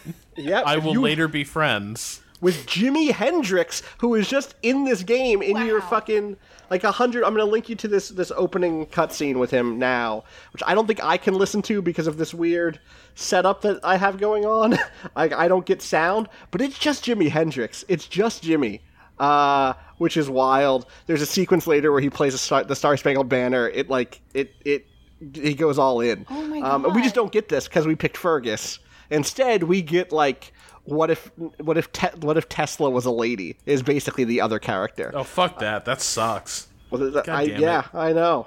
Thanks, Fergus. You ruined it. Yes. But this is the trade-off, right? Like, do you want Jimi Hendrix God, this and guy Wyatt, is or do you amazing. want This is a good vo- like Nikola this is a good Tesla vocal but a lady performance, and Fergus? Yes. And Generally I don't know. speaking, the vocal Fergus is performances good. in this game Fergus is across no the Jimi board Hendrix, though, I guess. are pretty well done. So you get back to this resistance base, right? Like that's where we leave off is you get not where we Shit leave is off, but playing you the get back to the guitar. resistance base. It's so this like good. little ramshackle bunker Okay. with Okay. 6 or 7 people in it, including Whoa. people you've What, worked with so that- before. Like, Did we fuck up? your They do a co- Yeah, we wrestle. fucked up. They do a wrestle. Caroline? Is that right? Tell me that there's not fan fiction of these two together. Maybe? Jay and Oh, BJ. did I lose connection? I lost the BJJ. connection. BJJ. I'm back. Sorry. Am I here now? Can you hear me? Uh-huh. Yeah, I can hear you. I lost connection. So you get back to your base, and it's a bunker, and there's like a bunch of little rooms in there. It's kind of ramshackle, and you meet up with the people who, including some people you worked with before, like your commander, who I think is named Caroline. Is that right? Yeah, Becker. Caroline Becker? Bechter? I think it's Caroline Becker, yeah. Who's like this rad lady in a wheelchair because there's this great sequence of you two like comparing notes on how fucked up you got because of the Nazis, how the Nazis injured you. A rap battle. It was really good. And like very warm. There's lots of warmth between characters in this game that I really love to see. Talking about this game has made me like this game more, so that's nice. She also has a really great line because they engage with the fact that she is in a wheelchair. They don't ignore that part of the character, but they also don't. It both doesn't define her, but they don't like pretend it's not a thing. Like there's that great sequence when you sneak into the what do they call it, the aquatic The or Nautica, the London Nautica. Nautica. These helicopters, and we'll get there, but just to skip to the end sequence when like the helicopters come in, and then that's like a moment of quiet where BJ mentions like I think he says like I'm sorry, what happened to you and what happened to your legs, and then like there's this great fucking moment where she's like, well, it's fine, I learned how to fly, and then like it lifts up, like the music kicks in, like. That sequence gave me goosebumps the first time, and like I knew it was coming the second time, and it still gave me goosebumps. Like just the framing, the way the music kicks in, like the angle of the shots. I was like, "Fuck, hell yeah, she knows what's up." Like fucking Nazis ain't gonna stop her, even though she's in a wheelchair. That's right. She She's also gonna fucking kill lifts some weights, Nazis. which makes me really happy. Oh my god, that bit is so Yeah. good. So good. Like I know it's like You should just stumble into her lifting weights while you're like looking for Max's toys, Yep. and oh my god, I just remember watching it for like a good 30 seconds, being like, that says so, like that little moment says so much about her as a character without saying anything at all. it's so good. There is definitely a sort of like Island of Misfit Children nature of the Resistance, where it's like, and I don't. There is a collection of people who have different identities and who have different disabilities, and it's like these are the people the Nazis would purge, right? Like, except for BJ, who is like white passing, like that's like part of how he can move around in some instances, and also a literal ex-Nazi who is in the crew. Everyone is like. I think that they've said that Tekla is like on the autism spectrum. The man who is the guy named, what's the guy named who's taking care of the big large Klaus and Max? Is that what their names are? Max, yeah. Who has suffered? It looks like has suffered brain damage. Like his skull is wounded. Yeah, no, like they've like planed away a huge fraction of the skull. It's fucking hard to yeah. And then you learn that part of the reason that Klaus is so close with Max is because at one point Max resisted the Nazis, who then proceeded to kill both his wife and his child, and so then Max becomes sort of Max, like mentally speaking, like has the ability to express himself in a very childlike manner because of what happened to him, and that he becomes sort of like a surrogate child to Klaus, and like the way that plays out, and like the little optional scenes you can have, and the actual scenes that there's a lot like. There are a lot of games do the, hey, you're stuck in a bunker, like, go talk to people, like, but this game does characterization both in a cutscene way and stuff you stumble upon in the environmental storytelling that paints just so many interesting stories about the dynamics of these people that a lot of games don't do nearly as well. Yeah. There was definitely a moment of me being like, okay, like I hope that they stick the landing, because they're writing a lot of checks in this introduction to who this cast is, which is like, all right, we have two characters who are neuroatypical. We have a character in a wheelchair. We have an ex-Nazi. Like, okay, like I hope y'all stick the landing on this. So I'm curious to see the rest of this game. I'm obviously a lot of you like it, so I'm hoping that you're right and that I'm going to enjoy the rest of that. But from what I've seen, has been really strong so far. So there's also a nightmare sequence that you can find, which sends BJ all the way back, maybe, to Castle Wolfenstein. And you can play through the first level of Castle Wolfenstein, you're just in your own regular mode. Like, you still just pick up guns, and then you're shooting pixel people. It's pretty charming. That level's long is my only problem with it. I think I died once and it was like, all right. Yeah. I don't need to do that again. I don't like it's called a nightmare for a reason, Well, and then also there's a reason that Wolfenstein is largely just credited with starting the first-person shooter movement, as opposed to being the game that people like to go back to. Like, I've replayed Doom several times, and I still enjoy that game. Like, it's not bad, but it doesn't hit the same way. No, it's not as enjoyable now in the way that maybe Doom is able to get away with. Yeah. Totally. Is there more in this base? Because there's one more thing. The big thing is you have to find the plan or the location, the plans, the something regarding these helicopters, right? The Whisper, Operation Whisper, or something like that, right? Which are these special prototype vertical liftoff aircraft. They're helicopters that can fold in they're helicopters with two blades that can fold in their blades and do not nose dives. It's kind of dope. And there's some good characterization again with Klaus and Max around those and how they tied into the trauma there. And there's also a conversation. There's the one bit of dialogue in this game so far that really bugged me was exposition around Anya's past, because it's clear Caroline is what do you do? Early on, that bit's good. Caroline being who is this? What can she do? Why is she here? Is good, because Caroline doesn't take shit and is trying to fucking win a war that she already lost ages ago. She wouldn't have picked Wyatt. Caroline would have taken one look at that and is Dunzo, I got an answer for you. Why who? Yeah, why not? Boo! And but then later there's just this moment of back and forth between the two of them where they're looking over some stuff and Anya reveals that she knows how to read some language or something, and Caroline's where did you learn that? And Anya's London University. When I was getting my degree in archaeology, and then Caroline's okay, help me come decrypt this then. And it's just I get it. You wanted to introduce that Anya has this specific history in archaeology so that you can get into the Jewish mysticism stuff that's definitely coming around the corner. We need an archaeologist. We need someone who knows how to decrypt things. I get it, but it was just one of those this is the second pass. Everything else is so high level in terms of the interactions that there's one little thing felt so first draft to me that I want them to go back and just patch it out. Just fix it. Get them back in the studio. Make a more naturalistic dialogue. You can do it. I believe in you. The most expensive, useless patch in history, but I'm demanding it from my platform. And so then, Rob, this is the thing that you said. You were get to the beginning of Chapter 6. Walk me through why this is so important to you. Okay.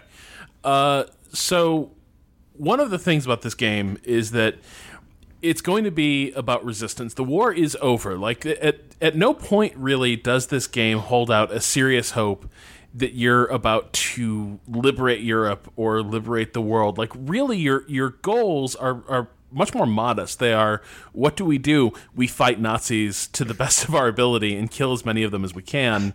And that's kind of the end game. Like, they're carrying off operations, and they are hoping to build a movement. But there is kind of a fatalism that runs through a lot of the Kreisau circle.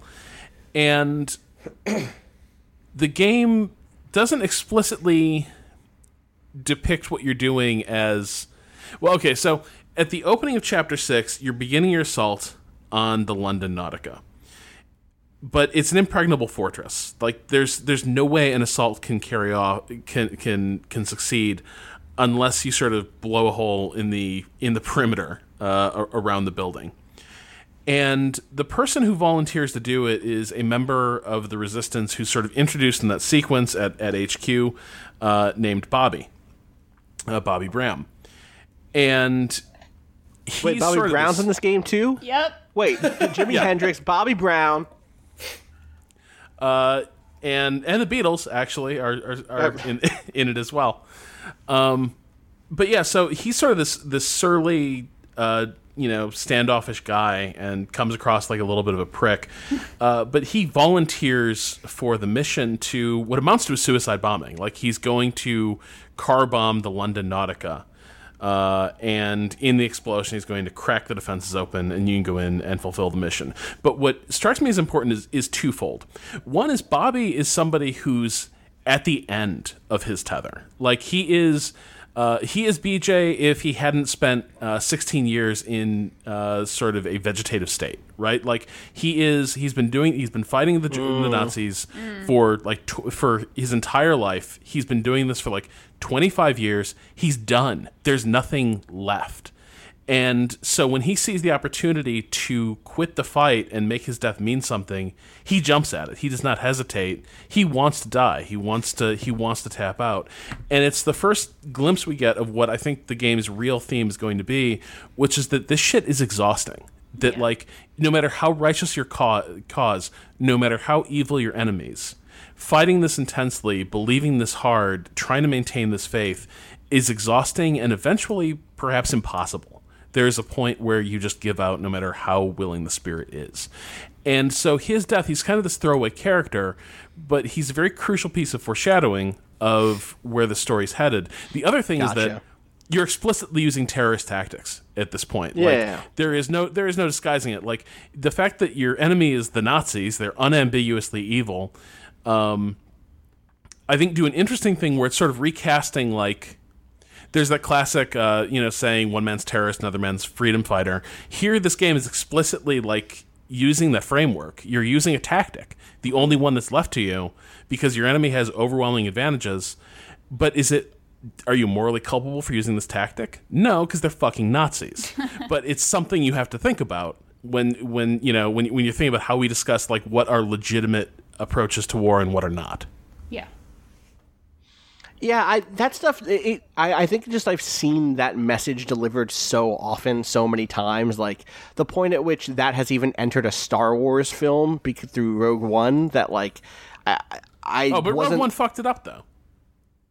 Yeah, but that's my point, is, like, I think it has been declawed for me as, like, I get it, you know what I mean? And so seeing it here didn't move the dial for it, didn't move the what's the word I'm looking for?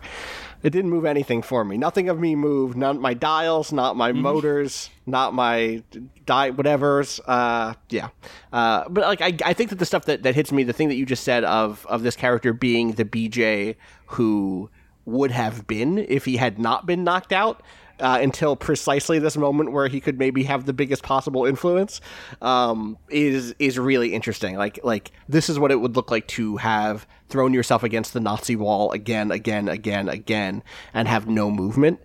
is pretty fascinating. And you blow it up. He goes in. It's weird that BJ doesn't think he's going to do it. It seems like I think BJ's like convinced himself somehow that like he's going to jump out that car. He's not going to jump out that car, BJ. That's not where this goes. And detonates this huge, really interesting facility that is like, it's called the Nautica because it's near the water, I guess, but it's all about air flight, right? It's kind of like if you've been to Chicago's Museum of Science and Industry, where it is like this monument to like mid-20th century American technology and industry. That's kind of what the London Nautica is in this world. It's like, look at all the wonders of Nazi infrastructure and science. And so it's where you learn that like, oh yeah, there's like a moon base and shit. Like, come Right. children, like come into the planetarium and, you know, marvel at our Nazi sky. That it's this weird, like, it's part headquarters and part like political museum. Yeah, it's interesting. I like this level in the way I like a lot of like shock games or again lots of like immersive sim things of just like, oh, you're telling the story through this cafeteria. You're telling me this story because I can imagine people being forced to come here on school trips, which is always the way I like to tell stories in games. Like, I like to be told stories in games is like, can I imagine a shitty field trip to this museum, this Nazi moon museum? Yes? Okay, well now I understand. But beyond that, it is just kind of a pretty straightforward shooting level until you get to the reveal at the end, which is ancient Jewish technology is real, and the Nazis have it. And I don't know, am I like reading into it, or is the supposition there that like this is the technology that the Nazis have? Is it like Death's Head? Don't spoil no, it it's for. clear, I guess like they got that's hold of it somehow. There's a well, just wait. Yeah, there's like a specific mission and that I'm thinking of later in the game where we continue to go down this rabbit hole. Yeah, I will say that like I'm curious about how all of this stuff is handled. I've spoken to some people vaguely about this over the years, and there is something sort of weird of like, there's something that is very clearly supposed to be, even at this point, like, oh shit, like the Jewish people were the ones who had power all along, like, which is like, I get that the notion there is supposed to be like a flex, you know what I mean? Like it's supposed to be, what's the word? Like, not reclamative, but like, it's supposed to like turn it on its head, right? It's supposed to be subversive in this way that like, fuck the Nazis, actually Jewish people are really powerful. But like, core, secretly powerful. That's really powerful. Yeah. And that's the part like, that's bugging me out a little bit and is making me kind of worried, is like, I hope that this game doesn't become, actually, the Elders of Zion have always had superpowers, and the Nazis knew about it and wanted to take advantage of it, like, because that gets dangerously close to like actual shitty things anti-Semites have said, you know? Yeah. Which I don't know. I don't think that's an intentional. I don't fucking know. I don't know anyone's heart ever. I don't think it's an intentional thing, and I hope that they stick the landing on it. But there, it's tricky territory as well. It is complex territory to talk about like the ancient Jews having magical technology is what I'll say. Also, it all looked like Dwemer ruins from yes. the sky from Oblivion and Skyrim. Yeah. From Elder Scrolls, and I am like, literally the first thing I saw was like, oh shit, is this a weird Elder Scrolls crossover? And then like, no, idiot, like, it's, of course they're not going to use Wolfenstein to cross over into the Elder Scrolls universe. Oh my god. But what if they did? Wolfenstein, the next Wolfenstein game is going to be set in the Shivering Isles. It's going to be very good. God. And that's like, that chapter is like, I think it ends, or it starts really strong with the explosion and like trying to break in, and there's some cool stuff with elevators in the middle, but otherwise it's just like, I'm shooting people. And then it ends with actually, I guess, the boss fight, right? The big robot, and then the stuff you were talking about, Patrick, the like reuniting, stealing those helicopters and busting the fuck out. Yeah. I think it ends pretty strong. I mean that's the, it, especially for you, I can hear the mild disdain as you discuss, like, oh yeah, then like the fucking shooting sequence, because you're not a big fan of the shooting in this game. Whereas when I get a shooting sequence, I'm like, all right, yeah, time to fucking shoot. Like I'm ready. Yeah, I think that brings us up to speed on where we said we were going to get at this point, right? Like, There's some questions in from fans that we can take a quick look at if people have time. I know Danielle, you have to go Yeah, no, somewhere I'm okay soon. for another 20 minutes or so I can do a question or two for sure. Awesome. So this one comes in from something. This is something I missed completely. This comes in from Gwen, who says, "How do you feel about Anya's diary, which she presents BJ as if it were her cousin's, detailing her exploits? Did that not come up yet? We should hold off on that. Yeah. Okay. I thought it was something I just missed. I thought maybe it was something No. I totally missed. That's a reveal that's like Act 3. Okay, I will move on then. All right. So this one comes in from Andy, who says, "Hi, crew. First time writer to either the regular cast or 101, so I quickly want to say that I love everything y'all are doing here. On to Wolfenstein. I've just started Chapter 10, so I'm a bit past you, and will try to generalize to the extent that I'm pulling from material after Chapter 6. One of the things that I've noticed so far is a big focus on not just hope and resistance in a seemingly hopeless world, but explicitly personal or individual resistance. It seems to me that a number of actions taken by characters in the game are done from an individual standpoint of resistance, and yet the story uses those actions to illustrate how small acts can overlap and connect with other small individual acts, at least in two major ways. One, individual acts can spark and propel collective struggle, even if the collective at this point remains small scale as far as we can tell. And two, individual resistance when there's seemingly no hope left can still leave behind a thread for others to take up, even if you're gone when they do. My favorite example of number 2 so far is explored a bit later in Chapter 8. I won't spoil anything here, but my observations may be a bit premature given that you're only covering up to Chapter 6. Please feel free to save this question. If I'm not, we'll come back to this character that he's talking about here and for sure in the future. So yeah, I think that's a really good point that connects to what you were saying before, Rob, around hope and digging deeper into what we mean by hope in this way, right? Like it is not hope of and Patrick, you just said this too. There's no hope that you're going to beat the Nazis here, right? Like Caroline does clearly want to fucking take it to them, but I don't think even she is like, and then we're gonna bring America back, and then we're gonna bring back the Western Europe, and it's all gonna be exactly the way it was before. Like, that's I think what's fascinating is that. While Machine Games has talked about like when this game is coming out that like, oh, we hope it's like the beginning of a larger story. We've thought of like a 3-act structure for it. I think you could play this game, and if there never was a sequel, like, or at least in the act of playing it, and even playing it a second time, knowing the sequel is a couple of weeks out, like, it doesn't feel like, oh, the reason that you haven't turned the tide of the war and like you're going to save everyone is because they're saving it for later. It feels like because the story of this game is that is an impossible mountain to climb, and that actually you have to set your expectations accordingly, and that surviving and small victories are actually acts of resistance that are to be applauded, as opposed to the larger victory of like destroying the Nazis. And internalizing that, while upsetting and depressing, is the world that you live in. Totally. Which is not how most games work. Most games maybe start out with like, haha, you can't win, but then very clearly it's like, aha, like you're going to win. And like that's, that's not where this game goes. Like even with the secret Jewish ancient technology, like this game doesn't become like you beat the Nazis. Like that's not how this game ends. Like I don't think that's a spoiler to say. Like I think thematically this game is about small victories and what that means and how do you build on that. Right. Even if not victories, small acts of resistance or just the act of like deciding to resist in itself is the only victory you're going to get sometimes. So, cherish it. Well, like that's even all the way back to the Asylum level, where Anya's father always fights against the Nazis when they come to kill somebody or take them away, and he always loses. He always eventually gives in, and BJ kind of gestures at the notion that like the fighting is for him. The fighting is the only way he can go to sleep at night. Is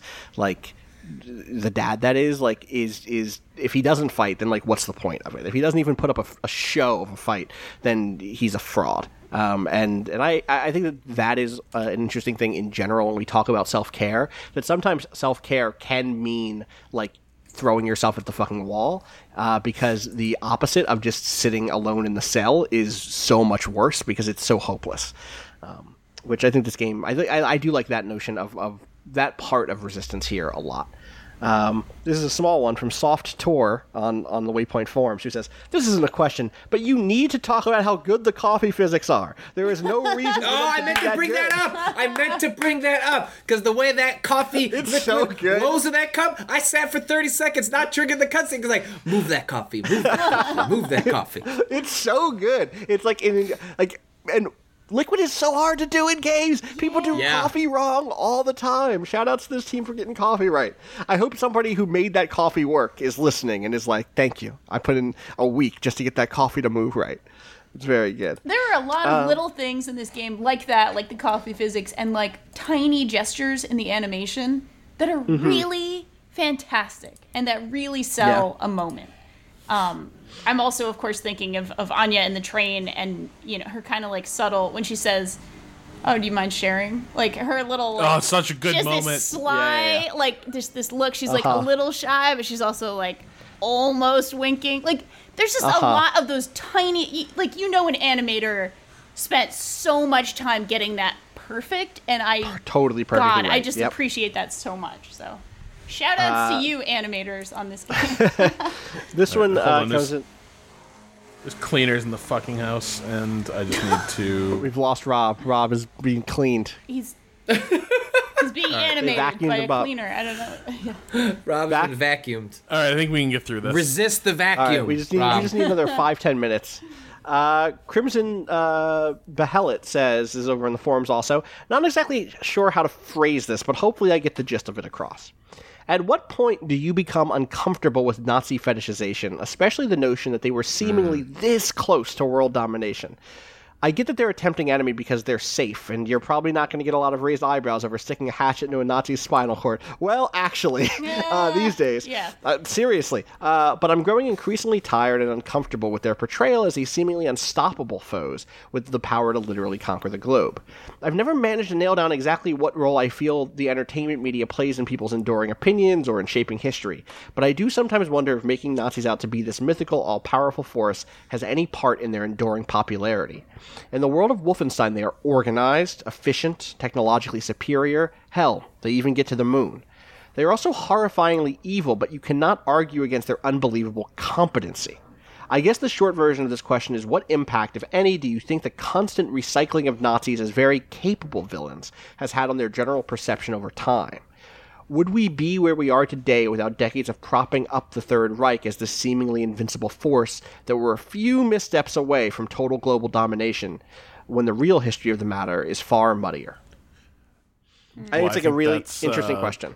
Really on the money, to be honest. Like, I think, you know, to an extent, the problem is what's being held up with the Nazis in a lot of cases is like a juxtaposition, right, from like the messiness and compromises and frictions of like a free pluralist society, and then the imagined order and automation and collective will that comes from a fascist society, right? And that's sort of the imagined juxtaposition. Right. But that only works from the perspective of the people who did win the war, the pluralist values that did succeed, and the Nazis are safely defeated. And so then you can create them as like a juxtaposition of like, well, there but for the grace of God.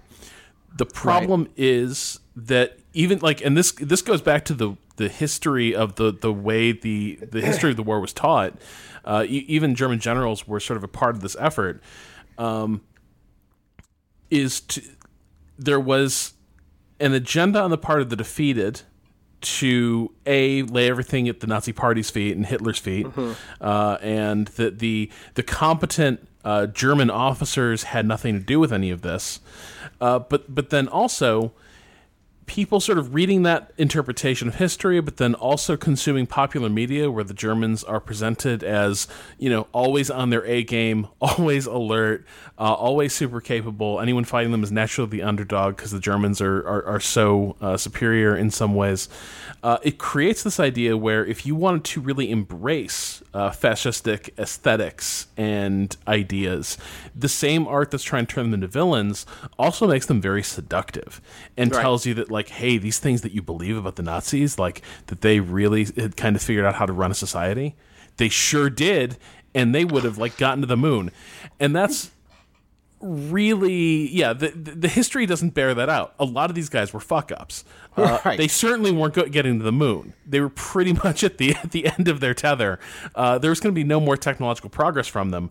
But we've got 60 years of media that says, in various ways, man, these guys were incredibly efficient and skillful and competent and all these things that, like, in particular, like, technocratic Western society tends to fetishize. The Nazis embodied it. Right.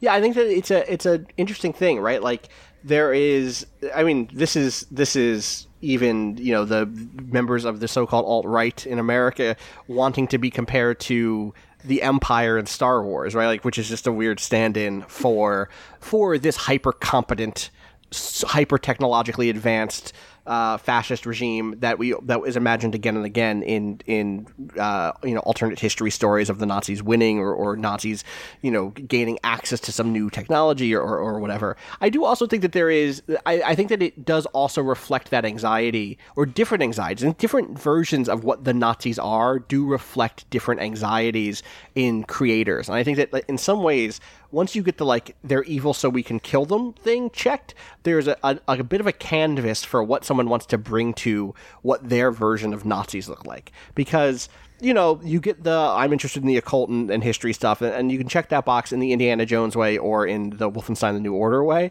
But otherwise, like, the Indiana Jones Nazis are sniveling often, or they're brutes, and they are not, like, necessarily well organized. They're foolish. They're easy to trick. They're easy to mislead. And the Nazis here are not that. Like, and I think they're trying to do two different things in that regard. Not that the Nazis in Indiana Jones win, right? Like, it's pre-World War II stories. But you know, it's still the kind of whatever the media representation of Nazis is can shift here or there. And I think that it often will represent some different anxiety. And in the case of the Wolfenstein the New Order one, it is so clearly this, like, and maybe this is where this game's politics are, but it is like technology for the sake of technology, not for the sake of, like, what technology can do for people.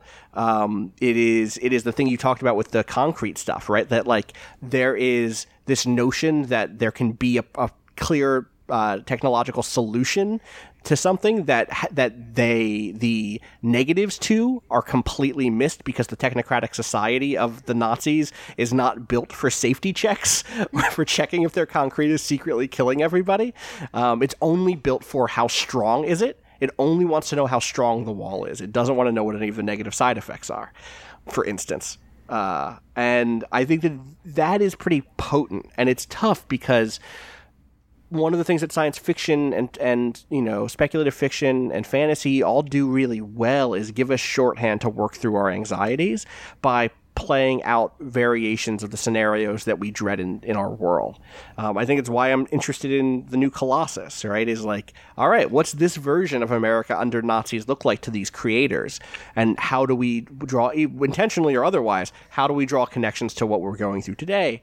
And that is something that it's tough because I don't know how you avoid this thing. Like, does anyone have any good examples of other villains in games and in stories or even Nazis again, but in a way that doesn't, like, build them up in this way?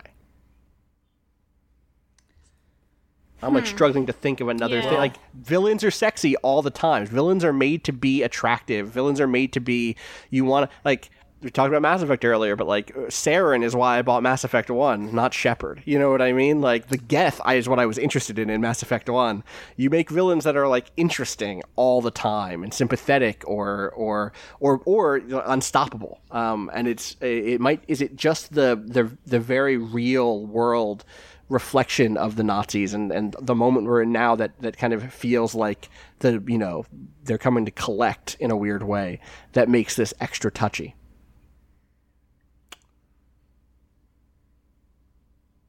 There's a couple things there. It's like there's two things there I want to prize apart, but I need your help kind of revisiting that. Like, is the question, is there media that doesn't fall into this trap with Nazis, or yes, is the question that is the context just so different now that we read all these interpretations of Nazis differently now? It's both of those. I think both of those are true, right? But I'm curious about villains or examples of Nazis that do not fall into this trap. of like super hyper competency. What if they would have won? They were only steps away. I mean, downfall, I guess.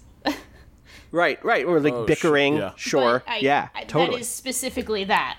Right. It's not anything else that happens to have, villains in it. It is specifically about that. Yeah. I've got a really good one. I just need to check the title real quick. Okay, so a movie Hogan's that did not- Heroes. No. Okay. No, although Stalag 17 is actually another good example. Billy Wilder script of life inside a prison camp, and the Germans are not portrayed to be all that clever or bright, and it's all about the wise ass Americans sort of defeating them. But so in 1942, Ernst Lubitsch makes a comedy about the Nazi occupation of Poland called To Be or Not to Be, starring Jack Benny, I want to say. And so it's Jack Benny and Carole Lombard. And I don't think the movie was received very well because it's 1942 and like nobody's really ready to laugh at this. Right. But Lubitsch is, but remember, this is also a very personal movie for Lubitsch as well, right? Because like he is, an American immigrant. He has memories of like living in countries as a Jewish kid that are now under like Nazi occupation. But his portrayal of the Nazis is actually really, really clever and forward-looking in a lot of ways. Like a lot of the things we later learn about the Nazis, he's already like somehow divined about them. That they're self-promoting, that they're idiots, that like most of these guys are clowns who like were too inept to succeed in like regular life, but in the Nazi fucking party, they found a way that they can actually successfully rise. And so, like, one of the, like, clownish characters, but also the villain, one of the major villains of the movie, is, like, the Gestapo commandant of Warsaw, who's basically, like, his sole motivating, his sole motivation is basically to look good and competent and effective to other Nazis. And he's portrayed as this, like, unctuous, like, ingratiating, but hopelessly inept and pathetic functionary. And to a degree, that was the real Nazi party, right? Like the rank and file of that movement were fuck ups and clowns. Like most of them weren't Heydrichs, right? Like who was evil but like competent and kind of brilliant and ruthless. Like Himmler got sick watching one execution and basically couldn't do it. This is the head of the SS, and like violence and its cost abhorred him. These were failures. They were failures in life. They were failures as humans. But the Nazi Party. It's incredible how much of this you can just swap out the word Trump administration for. Yeah. Well, it's like, but this is the terrifying thing, right? Like the fucking brutal, terrifying thing is that failures can bring cost, right? That like it doesn't matter how incompetent they were because they were in power and because they put together a program to kill millions of people that threatened and it worked like until like their defeat at the hands of people who are willing to pick up arms and say like no like we're gonna sacrifice a whole bunch of shit and also those people were not always like the best people either, but like they sure as fuck weren't Nazis. So like I think that there is like a lot there to work through, especially around the cost of letting people like that take power without like opposition. And that really just brings me to my final question. This comes in from Dogs Are Cool, which is true. Dogs are cool. Yes. Dogs are cool. Mine, but yes. Really wants to know, has BJ tried talking to the Nazis? It's very good. No, I don't. I mean, he talks at them sometimes while he knifes them in the between the shoulder blades. Yeah. But rarely just try. I mean, actually, yes, he did try talking to one, and the guy didn't want to talk, and so he got a. Yeah, he said, give me the answer I want, and I'll kill you fast, I guess. Look, but as opposed to slowly. Not to give a spoiler for the end of the game, but you meet Death's Head for some rational, open-minded conversation.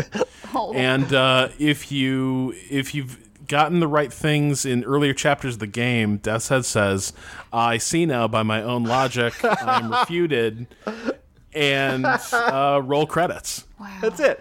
And he just like rolls up all the Nazi banners, and that's all the other. They all say sorry. Yeah. and he says, "I hadn't." I gotta send some apology cards. Yeah. Oh God.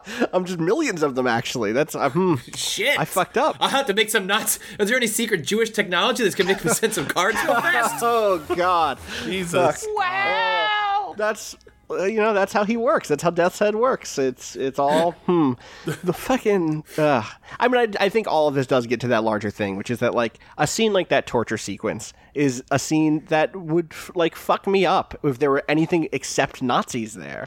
And even with the Nazi, it's like, oh, fucking BJ, don't fucking torture this guy with the chainsaw. But also, is a Nazi and that's he's a Nazi. That's a really interesting question here because, of course, I'm incapable of ever divorcing myself from anything I watch or read or play. I constantly, even in the case of a Nazi, even in the case of this is the only way you're going to get something. This guy killed 10 of your friends and did horrible stuff. Like, could I, as a human being, actually tear somebody's head off with a chainsaw? Like, could I do that? I can't not think that whenever I'm in that sort of position. Of a sympathetic character. I'm not talking about like whatever asshole on 24 or anything like that. Right. You're not talking about like the bad torture sequence in GTA 5, which exactly. like then it immediately turns back around on itself and critiques the player for doing it, even though there was no way not to do it. Yeah. Yeah. Exactly. Like you're just saying this sequence where it's like this Nazi knows where the resistance is, and you have to get that information, and you know that, and like, could you do that thing? Could I do it? And like, could or you do or it? even or for me, it's that next step, which is like, even if I can abstractly say yes, or not even yes, even if I can abstractly say that is a fine thing to do, they're fucking Nazis. That second step of like, okay, but what if it was someone I knew who did it? Like, what if Patrick went down into the basement and I heard that chainsaw, and then like he came back up and he had answers and new clothes on? Yep. Like, what would I think of Patrick?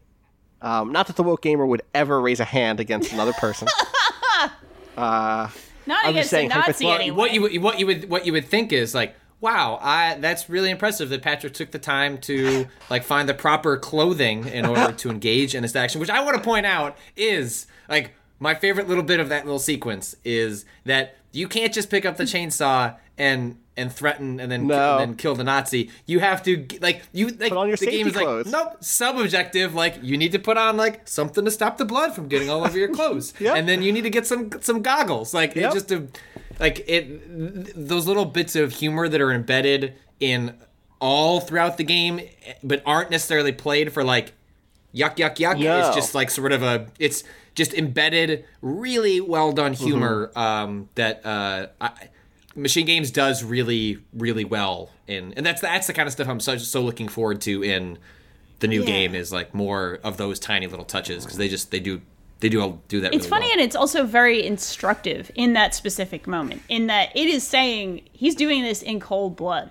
He's not just pissed off. Like he's in complete control of his actions by saying, "Oh yeah, I need splatter protection first." He's not just like this piece of shit, just like full rage. It's that I think is almost a little bit scarier in a way. Like this is a very directed act of violence. Yes, against an abhorrent human being, but it is a very directed, like fully mindfully present moment of violence, which is, I don't know. I think that makes it more powerful. I think it's interesting, and it's definitely the thing that like we wanted to kind of get at with this game is that we decided to play this game right after Charlottesville and the shitty stuff that happened there with Nazis, with white supremacists, with the KKK and the remnants thereof, and the extensions and branches thereof. And I have said publicly that like I'm not. If you want to come to me and expect me to be the person who is going to chide those who would punch Nazis in the streets, like you're barking up the wrong tree. And yet there is still like I've still grew up reading the X-Men and getting a whitewashed version of civil rights taught to me, and literally, and have the liberal urge to talk to people, even though I have moved past that emotionally and intellectually. There is still this like deep, not that I don't ever talk to people, like to be clear, like I think 90%, 95, that number's changing every day these days, but a massive near totality of political positions are things that you can debate and that you should work through a collection of compromise and argument and evidence building and blah, blah, blah, blah, blah. But when someone's entire political position is genocide, is these people shouldn't exist or are not people, then like you're not going to find any sympathy for me when they get punched in the fucking face. Like I'm just not that dude. And yet there is still that nugget that I cannot shake. That still is like, could I do it? If it weren't life or death. If it were life or death, like I don't think there's I can commit. I think I can commit. Who the fuck knows, right? Like we're just talking to the air at this point. But I'm not in the street like throwing punches right now.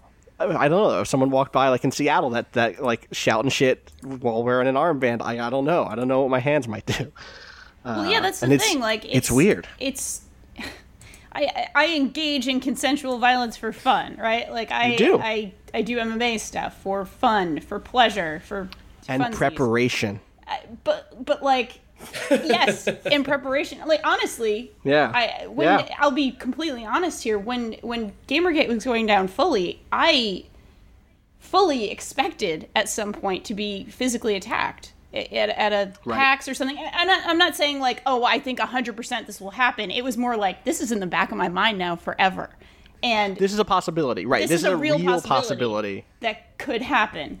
And like, that possibility, not just Gamergate, but like in terms of if I go to a rally, if I'm there as a medic, if I'm there to protest something, like there is a very real possibility I could be attacked physically.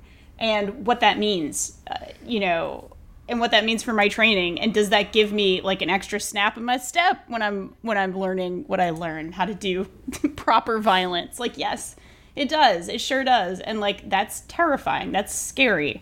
But it is the fact of living in 2017, I suppose, as a politically active person. Well, I think on that note, is a good note to wrap up this Waypoint 101. Also, I think I just burned through all. I've been tethering during this whole call, and I think I'm out of data. I just got a text from T-Mobile saying, "Hey, your data cache is empty, bud. Oh no! Time to walk to a Starbucks because you still don't have any internet, fool." And like, my internet provider's bad. So, on that note, do we know when we are going to do the next one of these? I think we were saying 2 weeks from now. And that'll be the rest of the game. The rest of the game, and that'll put us right before, a couple days before the release of the sequel. One thing I should note, if you listen to this and you're like, shit, maybe I actually want to see what's going on with this game. Both Danielle and I are playing on the easiest mode, and it's still the gunplay is still satisfying. Yeah. You just don't die that often. Like that's just the big difference. Is I died a lot when I played it on a normal difficulty. But if you put it on easy, it's still a very enjoyable experience. You're just going to play the game like a third faster. So you can get through up to where we're at right now in about 4-ish hours, depending on how much poking around for the collectibles you want to do. I would note that there's an early perk when you kill a commander with stealth that then puts all of the secret collectibles on your map. That's the little exclamation marks that appear on your map. The only thing that doesn't appear are the little news clippings. You have to find that yourself. But those are 2 tips if you want to kind of catch up for the second half of this. Yeah. Awesome. Well, I'm Austin Walker. You can find me at Austin_Walker on Twitter. Danielle, where can people find you? At Danielle RI on Twitter. Patrick Klepek. I thought you said Awesome Walker. It's me, Awesome Walker. It's me, Awesome Walker. You can find me at Patrick Klepek on Twitter. Rob Zachney, our Waypoint 101 historian. At Rob Zachney. And you can follow everything we do on Twitter at twitter.com/waypoint, facebook.com/waypointvice. You can send us questions for this next episode at gamingadvice.com. Use the subject like Wolfenstein question. Make sure question is in there so that it gets shuffled right into my mailbox, but also make sure you say Wolfenstein, that way we just see it very quickly. And thank you to Bowen for letting us use the track Miss You off the EP Pale Machine. You can find out more about that at waypoint.zone/BOEN. I almost said BONE. I almost said waypoint.zone/bone. The Waypoint That's Zone the Bone. train sex / bone. You know, it's good. It's good.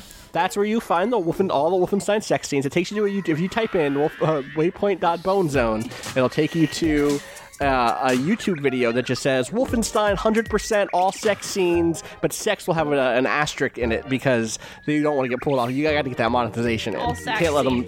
Yeah. It's all sax scenes, and then weird. Like they got Jimi Hendrix for the first game. In the second game, they're bringing in John Coltrane. So it's gonna be so good. Not Kenny G. Oh man, what if they brought in Kenny G? Man, that sounds okay. They should bring in every good sax player like Kenny G. I'm sure to play over the sex scene. Exactly. Yep. All right. Get some sax for your sex. Bad. No. Wrong. Sax. That's gonna do it Sax. for us. Get in the sack. I am- sax. I'm hanging up this Have phone. some sex. I'm done with everyone. Saxy You want later. to say it, Danielle? Be good and be good at it. Especially the sax. In peace.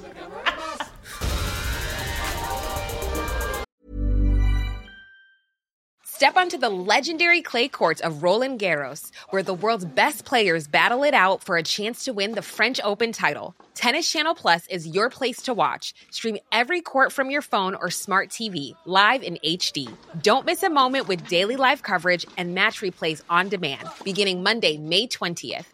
Be there for all the unforgettable moments. Stream now with Tennis Channel Plus.